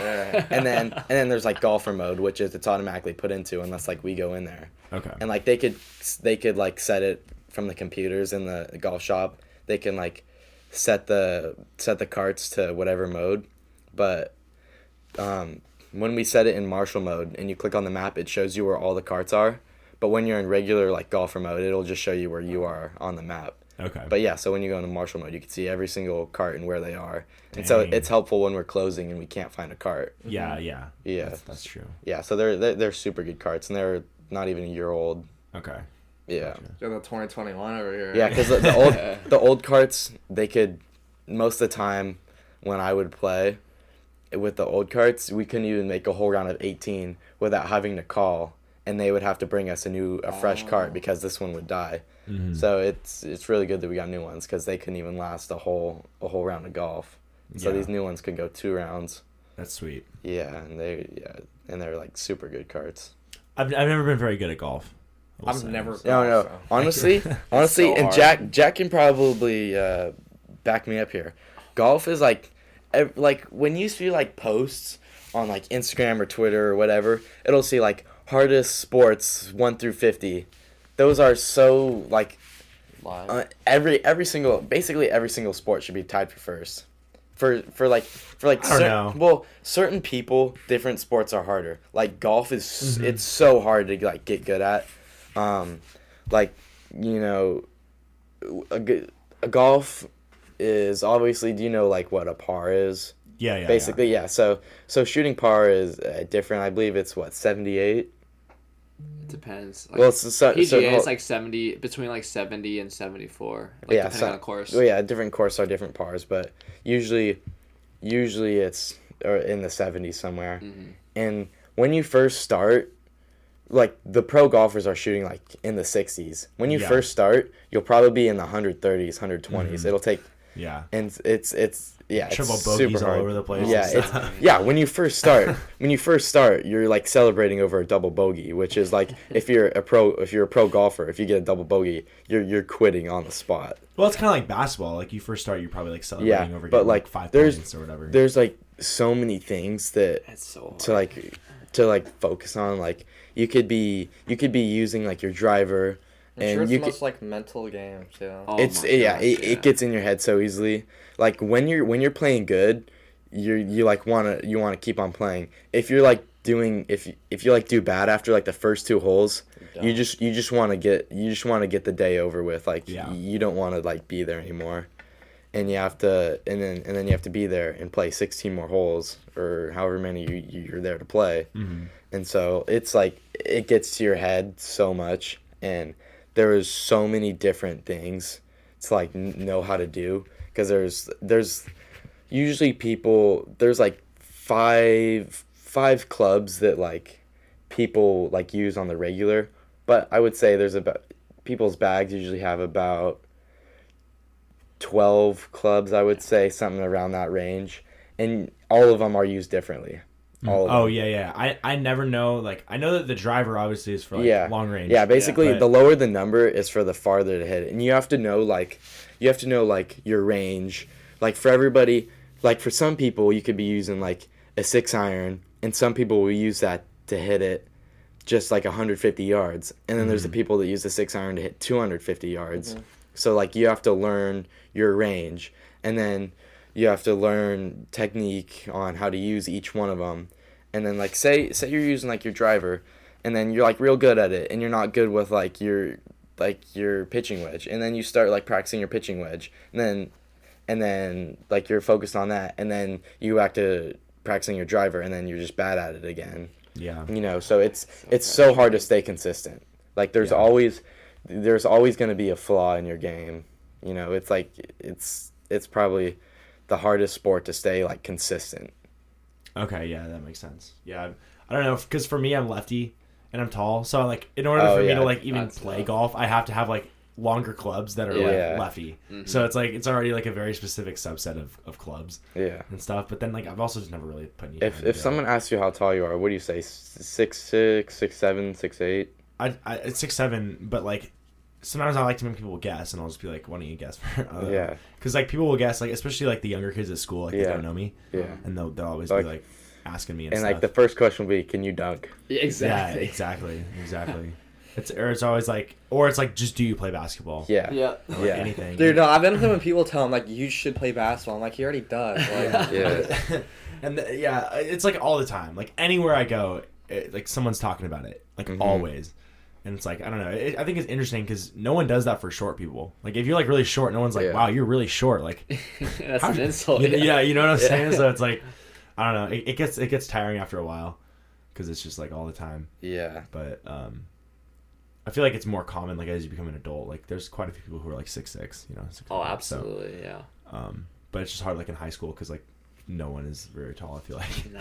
especially at Del Oro. I mean, you might go to Oh, Folsom and like there's- or Whitney, and there's like really tall kids. Del Oro is always the smallest team. Yeah. Every single time in basketball. Yep. The only time I remember like we actually had some sizes when Chris and Trevor Drake were there. They were what, like how tall is Chris? Chris is about 6'8", and 6'8", how yeah. tall did you say Chris Trevor is who? How tall do you know Trevor Drake? Yeah, I know Trevor. How tall was he? Trevor is 6'6", 6'7". And they were playing at the same time, right? Yeah, they're playing at the one same- point. Yeah, we had That was a the much. My junior year, we had like, we had like 6'8", 6'5", 6'4", 6'7", 6'9". Yeah, that's And like then- that was like the only time I've ever seen like Yeah. any size on Del Oro. Like now our average height's probably 6'1", 6 foot. Yeah, well, because I feel like only like Jared's probably the tallest guard, Yeah. but Yeah, we're maybe Frank. and then you'll be I don't playing teams like Whitney where their lineup will be Yeah, like Oak 6'5", it'll be 6'5", 6'4", 6'4", 6'3", well, 6'3". even Oak Ridge, they're like most of their guys yeah, are they very were- tall. Oak Ridge Yeah. as Oak Ridge guard has always was as been tall as tall. Brandon. Yeah, well, the Yeah. thing about them too is that they don't really have like a post who's like only a post. Like all their Yeah. guys can like go on the perimeter, Yeah. and that's what makes it tough because then it's like they can go 5 out. Yeah, so You know? yeah, Del Oro. I've never seen Del Oro have like a really really tall team other than like maybe once or twice. We're always Yeah. the small. Like the one time I've ever played on a team that was like that the average height was bigger than the other team was when I played in this one tournament with a team from Reno.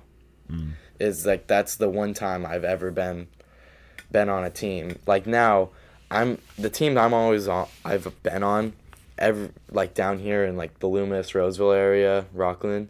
The average height of the kids here are definitely a lot shorter than the kids we're always playing. Mm-hmm. Like I've never been on a that's true. team where we're bigger than the other team except for once. It's So, crazy. sometimes like playing with Tom, it'll be like Yeah, because like Major will be playing with us and he goes to Antelope and he's like Tom, he's like 6'5", yeah, 6'6". Yeah, so, Tom like, gets it players helps. from all around the area. Like I know one time we played and our LBB AAU team where Jack coaches. Our whole team were players from Del Oro. That was it. And we were playing the kids on their team. They had 2 from Del Oro, 1 that goes to Ripon, 1 that lives in Oakland.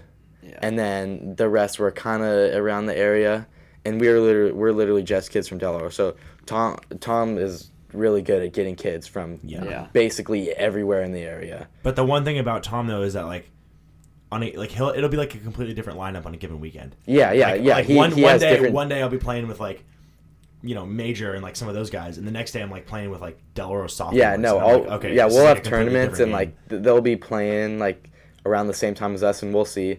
They always have. It's a different team every. Yeah.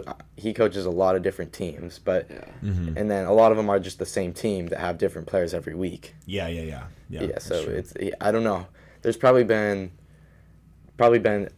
very few times where he's had this like the same lineup in back-to-back weeks or unless he goes to like a tournament like in Vegas or whatever. yeah. But, Oh yeah. yeah. It's always it keeps things interesting, I guess. But Yeah, and our Yeah. team is just, and our team's literally just kids from Del Oro that Yeah. we're just trying to have fun. And I want to come out and play with you guys. No, sometime. no, That'd yeah, be you're fun. definitely That'd be- coming out that'd this be year. a good time. You're definitely coming out this year. It's Oh, really, it's a great time. It's a really great time. it's really fun coaching because like I grew up like how I would always like look at basketball, like 'cause especially like my dad. I always viewed it like as a business. Like I need to do this, that, like to get a scholarship or whatever. But now that like I'm able to coach, I kind of view it differently, and like they've kind of taught me like it's more about having fun and just enjoying the time you have, like in high school being an athlete. Because most like the reality is most people when they get to college, they're not gonna. I mean, you might play intramurals or whatever, but you're probably not gonna play like at a competitive level. Yeah. So coaching a team that has so many kids that they just want to have fun and play hard. A lot of these kids at one point or the other were overlooked by a coach or may not play as much, and it's like, yeah, put them on my team and put them on put them on the court. It's like they play really well and like they play really well together, and that's another thing I really like, the consistency. Like we're not going to have the same team every week, but it's the same mixture of guys. Yeah. And it's neat because there's so much support from the parents. Everyone that's associated with the team is like from Del Oro, Loomis area. Like obviously me coaching, and then my two assistants, Katie Neal and Natalie Mulos, like both went to Del Oro, both played for the girls program and had a great career there. So, and then obviously the players. So it's really neat. It's a great, community feel, and like win or lose, like I have a great time coaching them. And I bet, yeah. I think, they have a good time too. And the thing, all the players are on the team. I've never played with a group of guys that want to win so much. Yeah. They care a lot. Yeah. And like while we're also like on this topic, I want to talk about like the difference between like there's like really good players that I've played against in AAU, and then you put them on like the high school team and they really don't do anything. Yeah. Like there's kids like that are just on high school teams. They're just like a normal role player that like okay. Yeah. And then on an AAU team they'll give you 30 a game.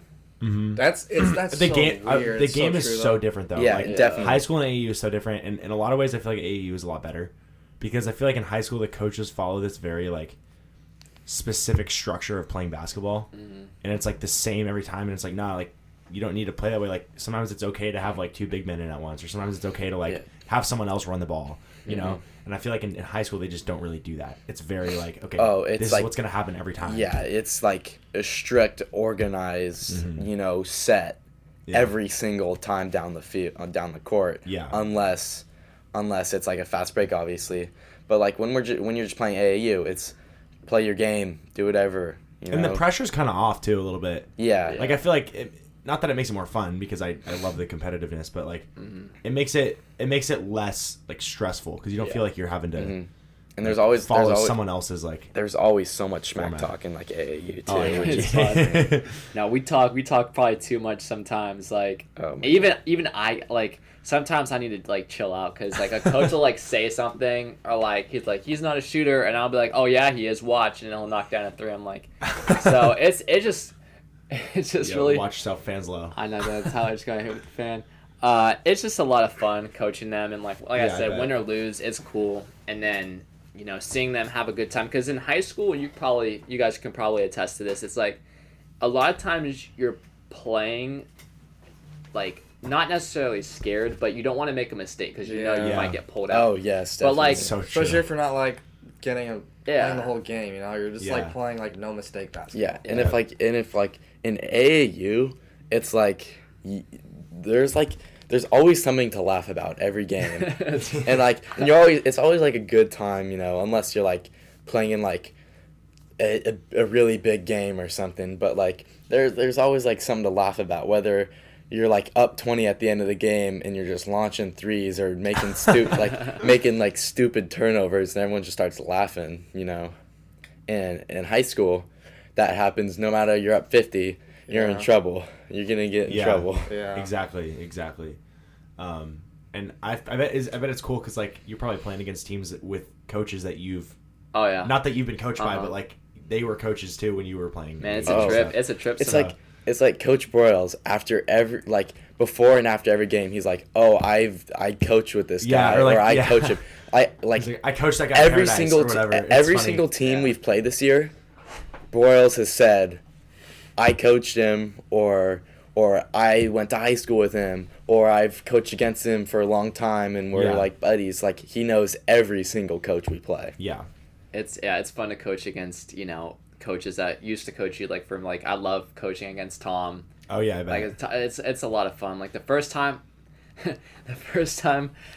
I coached against Tom, it was really weird how everything was set up. Like there was like a lot of talk before the game, and it was like a really big game because like he had like Tyler said, he had like a bunch of guys from like other schools, like a couple from DL, a couple from wherever, and then one from Oakland, and then we had like our LBB guys, and there'd been a lot of talk about stuff like going on in the preseason, like certain guys getting invited to these practices versus some guys like didn't get invited. So I was like, you know what, a lot of you guys, like a lot of people don't necessarily are overlooking you guys, so let's go and like show everybody why you shouldn't be overlooked.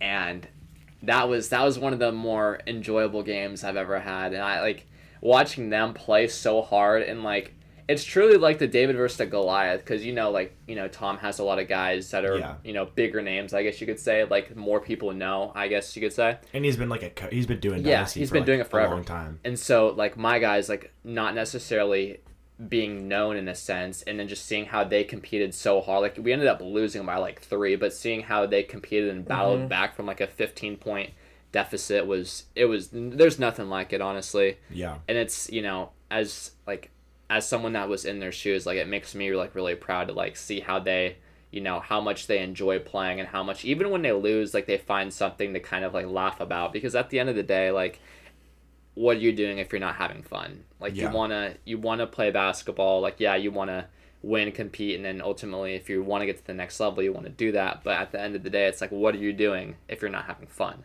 Yeah. So I never have to worry about like guys not having fun. Like here and there you'll have a couple guys get annoyed with one another, but that's actually like that's funny in a sense, because like one guy will get mad at someone for like not passing the ball, and then we're on the bench. I'm like, Jesus, what are we doing? So it's a lot of fun though. Yeah, that's sweet. Didn't Jared come out and play? Yeah, he did play a tournament with us. Tournament with you guys? Yeah, he did. I can't believe I've never because I play with Tom, and I've never played against you guys before. But I don't think I've ever seen you guys at Hardwood. Yeah. But yeah, no, you definitely got to come out with us though one time. I would love to. It'd be great. It'd be a lot of fun. Oh yeah. Doesn't JD coach with you guys too when he can? Sometimes. So like he doesn't really coach. He'll just sit on the bench and be there. The one time he'll just be there. He came to Reno. Oh yeah.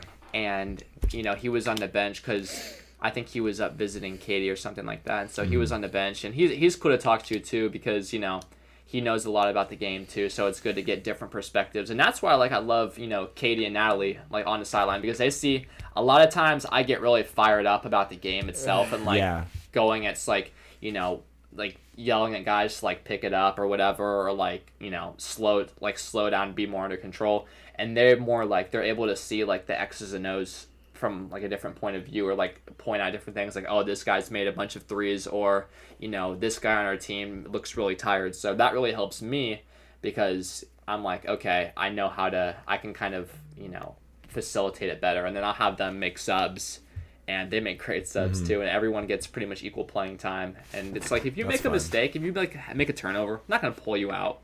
Yeah. If you make a turnover and then just like walk back, it's like, okay, maybe. Yeah. But But it's like everyone makes mistakes. I feel like the whole like one mistake and you're done kind of thing is not. That's not a good way to coach, because people are gonna make a mistake. It's like it's bound to happen. Yeah. There's no way to like have like a perfect game. Even people that like have quote unquote perfect games, like they still did stuff that. It's weird for me. I had to like make a mistake before I like played like freely.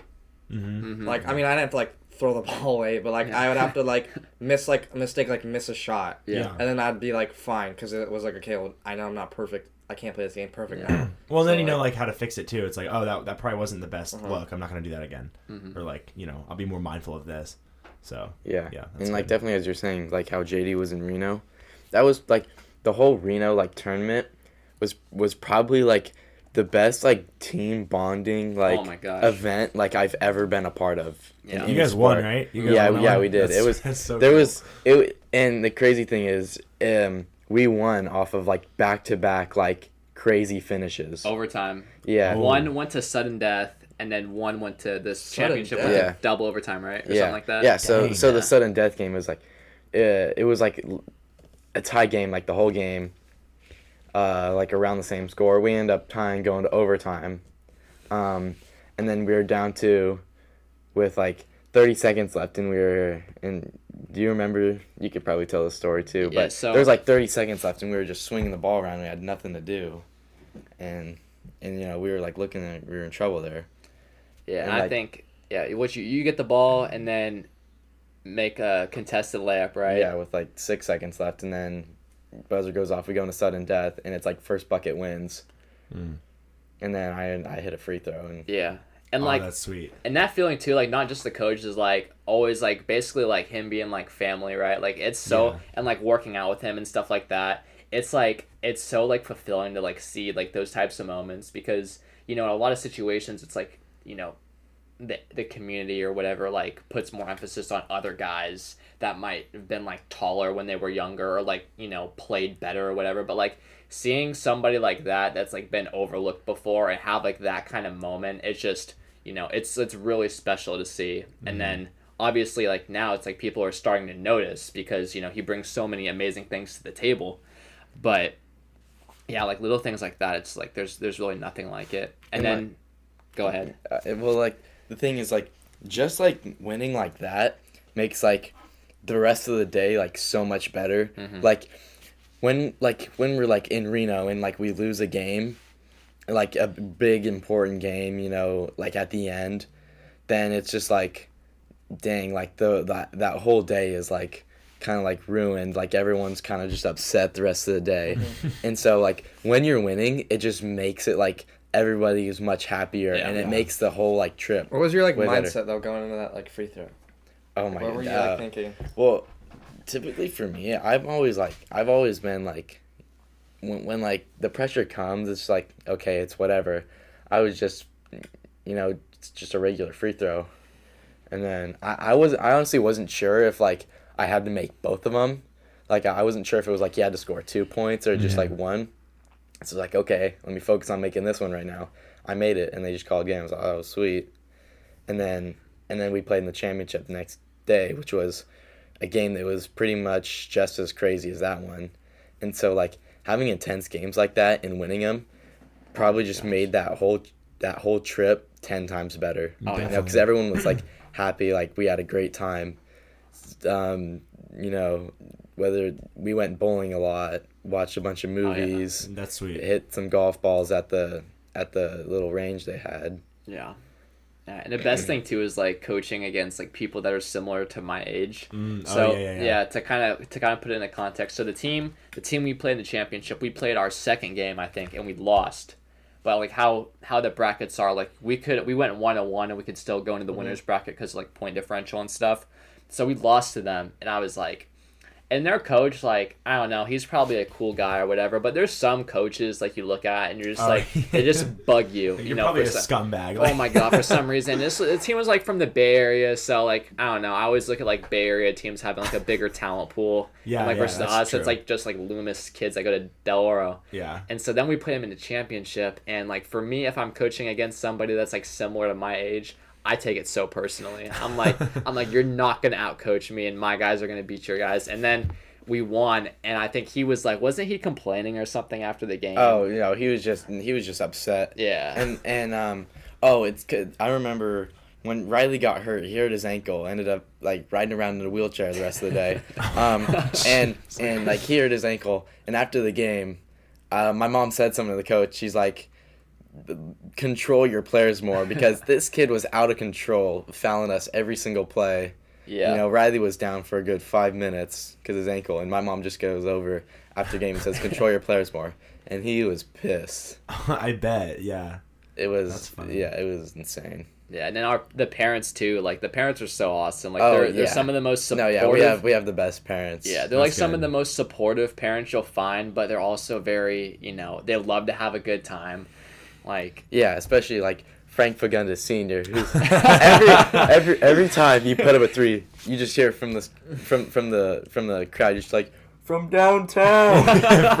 He's just screaming every single time, and he's loving it. That's so and fun. then from Landon's younger sister taking pictures. Oh yeah, Landon's mom's always really supportive. That's good. Yeah, we got a great like Mr. Pickles for everyone, baby. Yeah, we got a great parent fan base. That's good. Yeah. That's good. And they're not afraid to, like, if other parents are complaining, like, they're not afraid to, like shoot back at the other parents. Yeah, and no, like, they definitely will. They're like, it's crazy. Like, there's been so many games where, like, I don't even know. It just makes me laugh thinking about it. Like, you know, other parents will say, like, hey, he's a dirty player, talking about, like, one of our guys. And then one of the parents will be like, their kid, like, hey, like, shut up. Like, who do you think you're talking to? And it's like, yeah. And I love to see it. Because, like, all the parents are really, like, very good people, you know, raised their kids to be awesome. Most of the, like, all of them being very successful as well.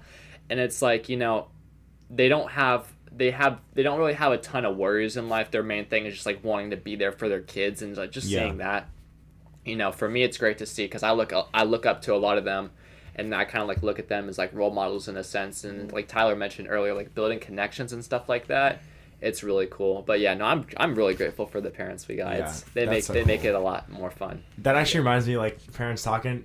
Chase, remember this? Like, our JV season, we were playing at Whitney. Oh, and man. this year, I don't know what it was, but Whitney had 8 juniors on their JV team. Yeah, they did. Really? Yeah, and so their starting lineup was all juniors and a freshman. Like, so there wasn't a single sophomore that started. Wow. And so we're going up against juniors, and the Whitney parents were like, I forget what instigated it, but they were just, like, being crazy, like annoying, loud, like, obnoxious the whole time. And I noticed that from Whitney a lot. There's a lot of that. And it's the parents, dude. It's not even their. It's not even their student section. It's the parents. It's always the parents. And then one of the guys on our team at the time, his mom was, like, live streaming the game. Yeah. And so she's filming. Oh my God, I forgot. And this Whitney parent was, like, chirping, like saying a bunch of stuff about our team. And so I forget what it was, but, like, refs made some dumb call, and then the parent on our team, Keith's mom, she was, like, filming the game, and she, like, made some comment, and then this Whitney parent, like, threatened to, like, fight her outside. Oh my gosh. And she's like, and she's like an ex, like, Marine or something, or like she was in the service, and so she's like, okay, I will take you on, like, outside.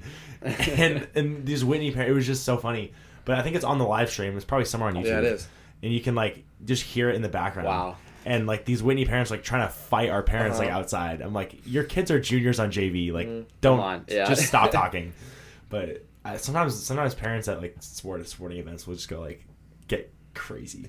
Yeah. It's funny. My dad, was my junior year. We were playing at Bella Vista. Huge student section for Bella Vista, right? Close game, like 3.5 minutes left. And I was playing really good, and I was in the game. And my dad, like, would always, like, be at the top filming. And my dad, he's from Philly, so he's like, you know, he like doesn't really have a temper, but, like, he's not afraid to, like, pop off. You know what I'm saying? And so they start, like, one of the refs, he wasn't having his best game, and, you know, he was kind of soft in general, but he stops the game, like, tweet, like, whistle. And he's like, you're gone. I'm like, he's throwing somebody out. And I look up and I see my dad hacking up his camera. I'm like, oh my gosh. I'm like, this is not happening right now. And, like, you know how, like, when he got tossed, so he's, like, walking, like, making the long walk down the bleachers in, like, the student sections, like, waving by. I'm like, this is so bad. Oh my gosh. And then, I don't know. And then I finished the game. I had a big 3 and 2 big free throws, and I, like, shushed the crowd. I'm like, yeah. And then, but that was one of the funnier stories. Like, of all, like, the parents I know, like, my dad of all people would be the one to get tossed from a game. That's funny. Our coach freshman year got kicked out of the gym. Yeah, because he was like 2 ticks. Was it Dorn? Of course, of course. And he got kicked out of the gym because the refs, like, were just officiating so bad, and he was like, he started yelling at them, and then he gave him a tee. And then he kicked him out of the gym, and so Lester had to coach us the rest of the game. Yeah. Wow. But I think that's the only time, like, a coach has ever. I've been on a team, like, our coach has, like, actually gotten kicked out of the gym. That almost happened yesterday with Jones. Did he really? Oh, Dude, really? No. So at the end, when Burrows was mad, Jones walked damn near to half court. Yeah. No, he walked. He did. No, he was at half court. Yeah, I didn't even see it. He was at the half court line, and then kind of where, like, the volleyball line was. I thought he's getting a tech he was in the middle of the floor because he was mad. Was it when they made that stupid call at Brandon's travel or whatever? No, it was before it. I think it was, like, on the Cadence steal at the end. Oh, it was that, yeah. Oh, dude, that pissed me off so much. Yeah. Yeah, no, it was just a load of bad calls. It was horrible. It was trash. I've never seen Jones really lose it like No, that. Jones No. lost. Did he it. really? I've never seen. Well, no, I can't believe Broyles didn't get attacked too. It was crazy. I'm surprised. Well, because at Whitney they gave him a warning. No, they gave Broyles a tee. They gave him a tee. Oh, that's right. They did tee him up. Yeah, and that's they missed right. both free throws though. They gave him a tee, and I was like, he's not even doing anything. Like, he was challenging the call, but like it's because it was a really bad call. It wasn't because he's like yelling at him. Yeah. But I'm like, I don't know. Sometimes the refs are like really soft. Yeah. But I don't know.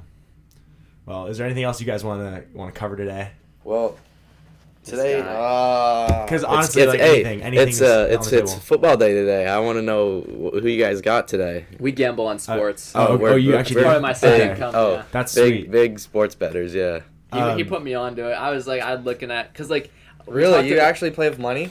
Yeah, we talked about like being No smart way. financially, but everyone has like their vice. Right? Everyone some people like alcohol; it's their Sure, thing. yeah. But like for me, like he got me onto sports betting, and oh my gosh, like I've kind of wanted to get into it. it's Oh, it's great. it's a really easy way to lose money. But I bet. if you're smart and you do your research, like I had like overall, I had a profitable year in terms of like NFL futures, meaning like before the season And starts, you predict like what's gonna happen. I made. Do you have to good money. predict like specifics, like the scores of games and Well, stuff? bet there's on so many different things you can bet on. Like, Because I wouldn't be able to do that. but Probably. like betting on it makes it so much more fun. You have one game and like 300 okay, bets to for win like one for game. like example. oh jeez. Yeah, it's insane. For example, let's pull up wild card for NFL.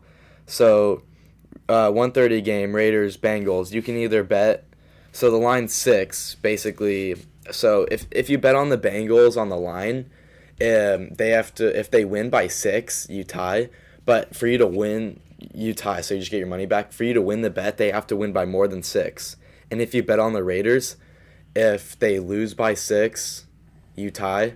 But if they lose by less than 6 or they win, you win the bet. Yeah. But you can also bet on the Raiders to win. Say you bet on the Raiders to win and you put in like $100. If you win, you get your $100 back plus an additional $210.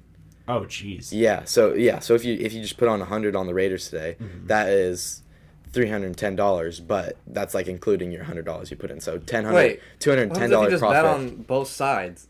Well, so if you bet on the Raiders, if you can, bet, but you're gonna lose some money. So like say Yeah, you put $1 on the Raiders to win, you'd profit $2.10. Say if they win, say you put $1 on the Bengals to win, and they won, you win your dollar back and you get 40 cents.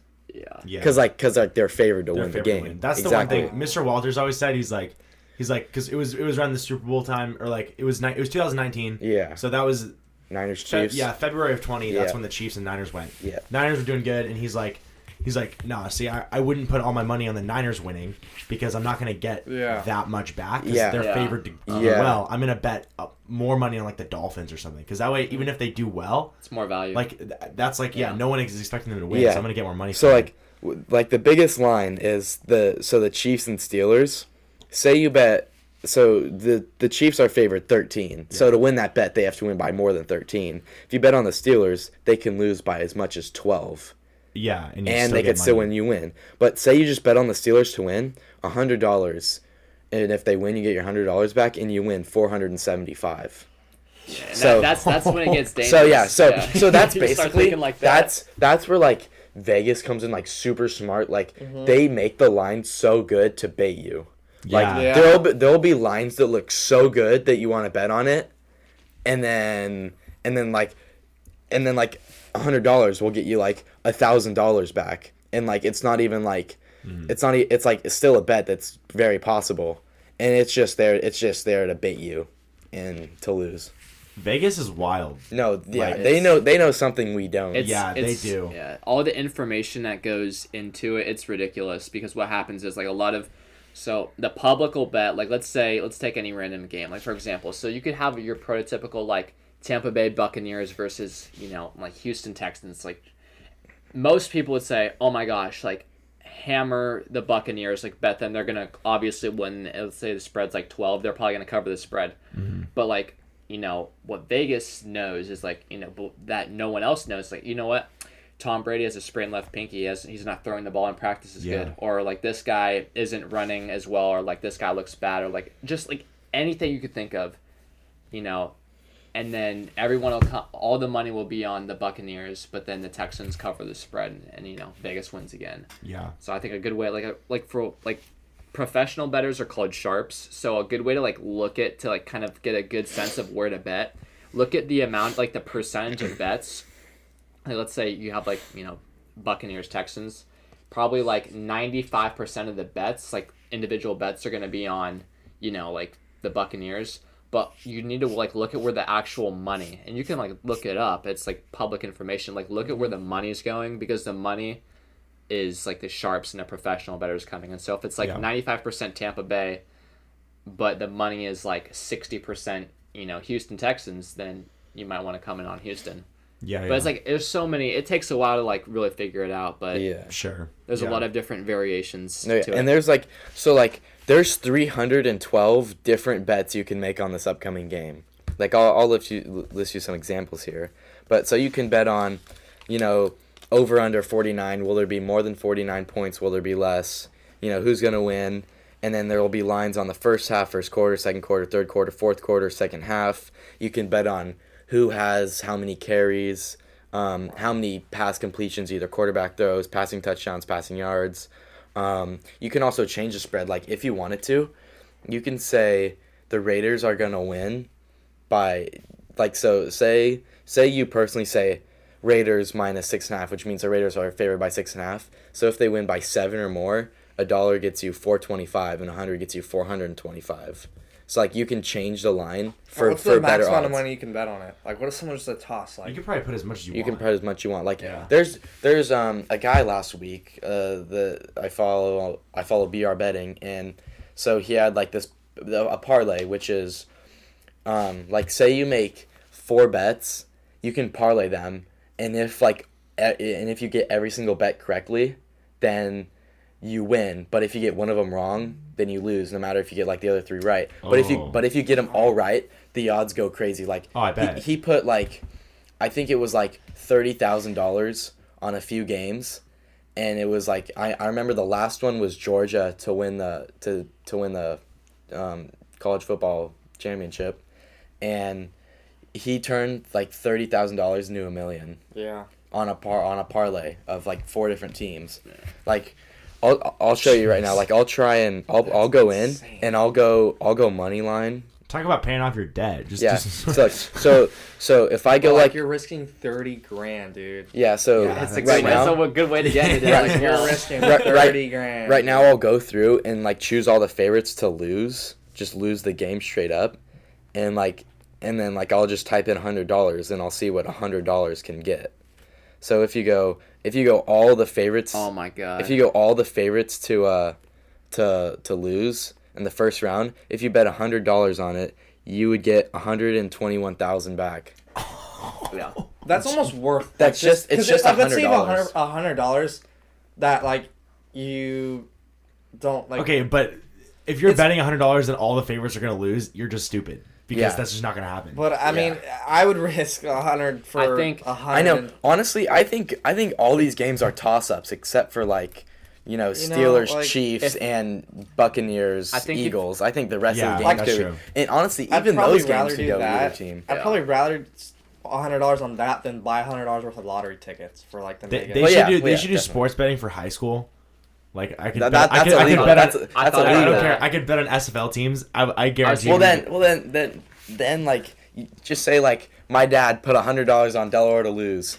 Then I would just say, say my dad put $1 million on us to lose. I would just say, all right, everybody, we're gonna purposely lose. My dad's gonna make $1 million, and he's gonna give each of you.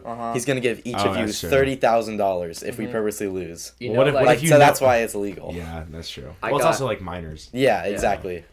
I got one of my teammates at Sierra College. He went to Grant High School in Del Paso Heights, and so Grant is it's a really cool atmosphere because it's a really big community, and so there's a lot of people that went to Grant or that grew up in that area, and so Grant versus Sacramento High School, it's a huge rivalry. So he'll tell me he's told me so many stories like the parents or relatives of the players will bet create a spread and have bets coming in and have cash bets. If Grant beats Sac High by 4, after the game, it's there's being money being distributed to like different guys. So Yeah, it's, there's like a lot of things that like get bet on, no matter like what it is. Like for all you know, there could have been the parents betting on the game last night. Like That would have been a you good know, game to bet on. there's a lot of people betting on like just random things. Like last year during the pandemic, when like there was no sports Betting on going when on. it was, like- No, when there was no sports going on.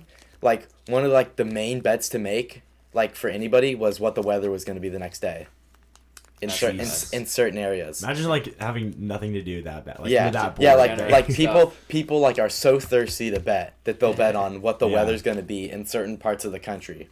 That's what's so dangerous about like casinos and stuff. oh my god. Yeah, Like, they'll- there's a reason they'll- why there's they'll no bait- windows or yeah, clocks yeah, in they'll- casinos. they'll They bait want you you to be to in there do for it. all day, like all the Yes. time.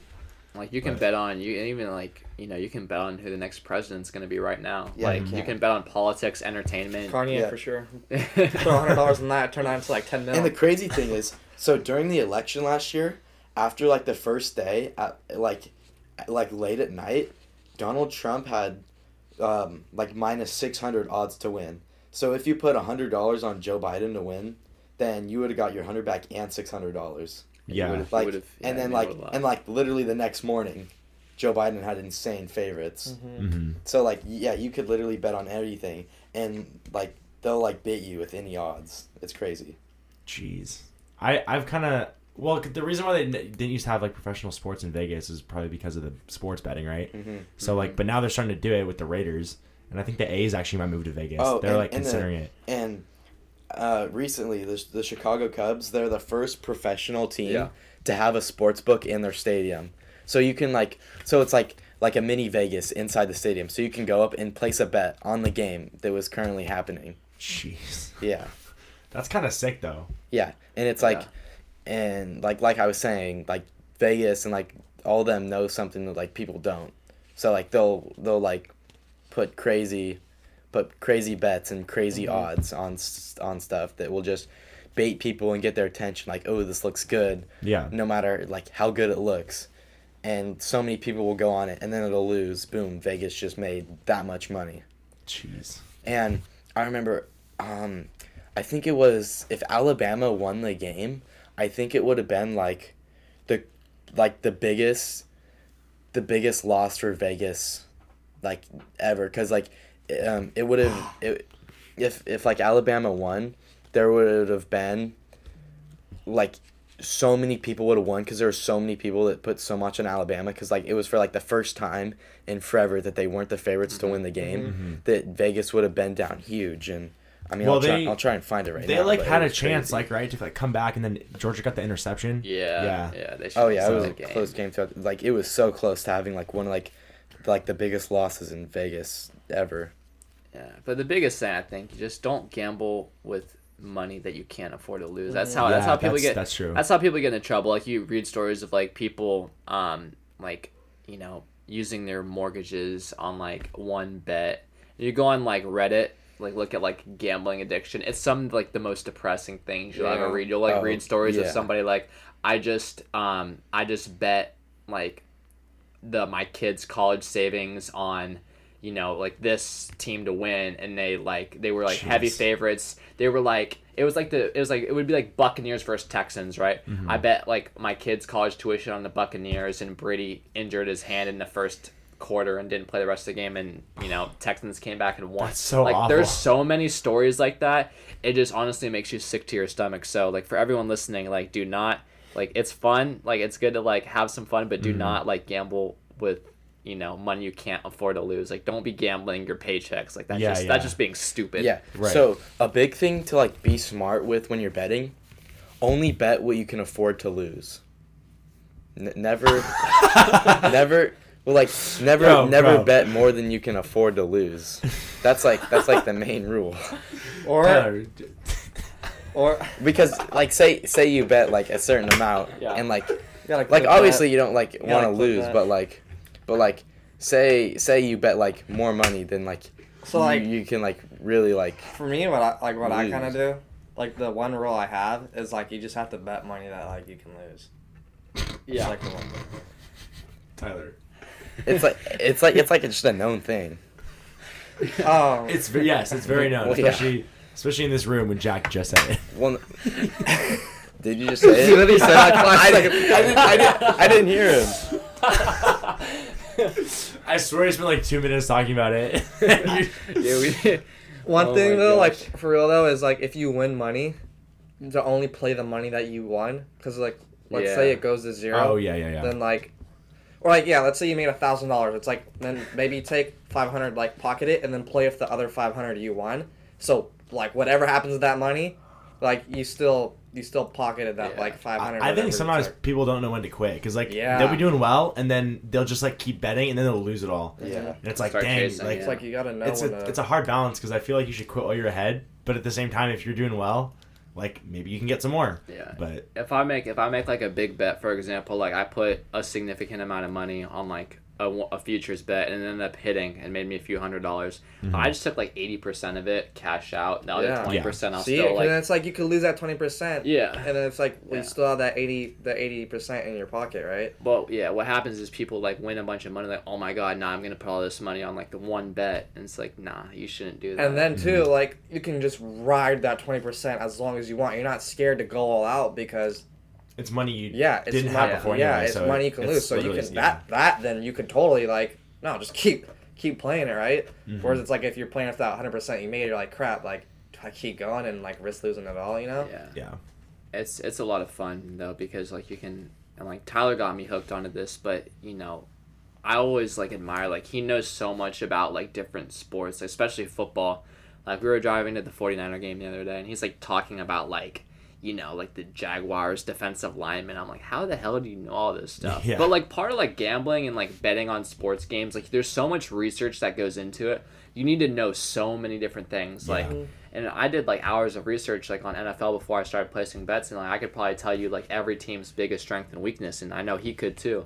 So it's just like little things like that, just like from the knowledge point of view, it's really cool too. Yeah. What do you guys use for sport? Do you use like DraftKings or? It's called Bovada. It's Okay. just a website. You can also get the app, but the website's way more convenient. But like, yeah, like with knowledge, like I already know exactly what I'm gonna bet on for tomorrow's games, like for like the Niners, because I know the Cowboys' run defense isn't like the greatest, and I know the Niners play like a super like big running game, like that's their focus. So the Niners I'm gonna probably bet that the Niners run more than 30 times. Yeah. Because that's literally all they're gonna do. Mm-hmm. And then the Niners will probably win because it's. I got money on the Yeah, Niners. I think so too. What's your lock of the week? My lock today, my lock is probably Bills -4.5. I think the Bills are gonna smoke the Patriots. I really don't think the Patriots are good. I really don't. I think they're terrible. And actually, the line's 5 now, so I think the Bills win by a good 15. So actually, Wow. I'm gonna say Bills win by 17. That's ballsy right there, folks. Ballsy. I'm gonna say 27-10 Bills. Jeez. I don't know if I'd go that far. 27-10. 17. Yeah, you could predict the final score too. Probably. I wouldn't be able to predict like rushing yards and passing yards and stuff just because I'm Yeah, not, that I don't takes- know enough about like takes so all these much NFL research. players Oh my to like gosh. know. But I guess you could use like statistics to like figure out like Mm-hmm. okay, on average how much does Joe Burrow Yeah. throw for? Or, like, Yeah, the thing is, it's like matchups are like so important. Like you got to know like who you're betting on, who they're going against. What are their strengths and weaknesses. Yeah, that's the other thing because even if they're averaging like I don't know like a lot of like passing yards, but then against this one team, They're, that's like- what's bringing their passing Yeah. yards down. If you're betting on them to like do well against the same team, like they're probably not going to do Yeah, as well. like say you think, oh, he's gonna have this many passing yards, but then they're playing the best pass defense team in the league. Mm-hmm. Then it's obviously not going to be his regular game passing. It's probably Yeah. going to be more of a running centered game. Yeah. Yeah, that's sweet. Well, boys, where can everyone out there find you the guys on the socials? Yeah. On Tyler, the go socials, you can find me at let's see, just my Instagram. It's all I use. I have Snapchat as well, but it's all the ladies out there. ahead. Yeah, ladies. Tyler Neal 04. It's my Alright. Instagram. We'll link it. Yeah, my Instagram is Jack M Welty, and then go follow me on Twitter. What's my Twitter nowadays? At Jack. Discord? It's same thing, Jack M Welty as well. I'm pretty active on both of those, so you Sweet. can, if you want to see some of the interesting, deep poll questions that we talked about, you can follow my Instagram and you can vote on them. Definitely. All right, yeah, we'll link those. Well, thank you guys for coming on the show today. Absolutely. Thank you for having us. It's been a pleasure. Yeah, it's been great. Well, that's all we got. I'm your host, Ethan. And I'm Rose Chase. See you guys next week. Thanks for listening to The Think Tank. If you like what you heard, be sure to leave a 5-star review. If you're interested in being a guest on the show, you can email Chase and Ethan at thethinktankcast@gmail.com. You can follow us on Instagram at thinktank.pod or on TikTok at thinktankpodcast. The music of Think Tank Podcast is recorded and produced by Corbin Finn.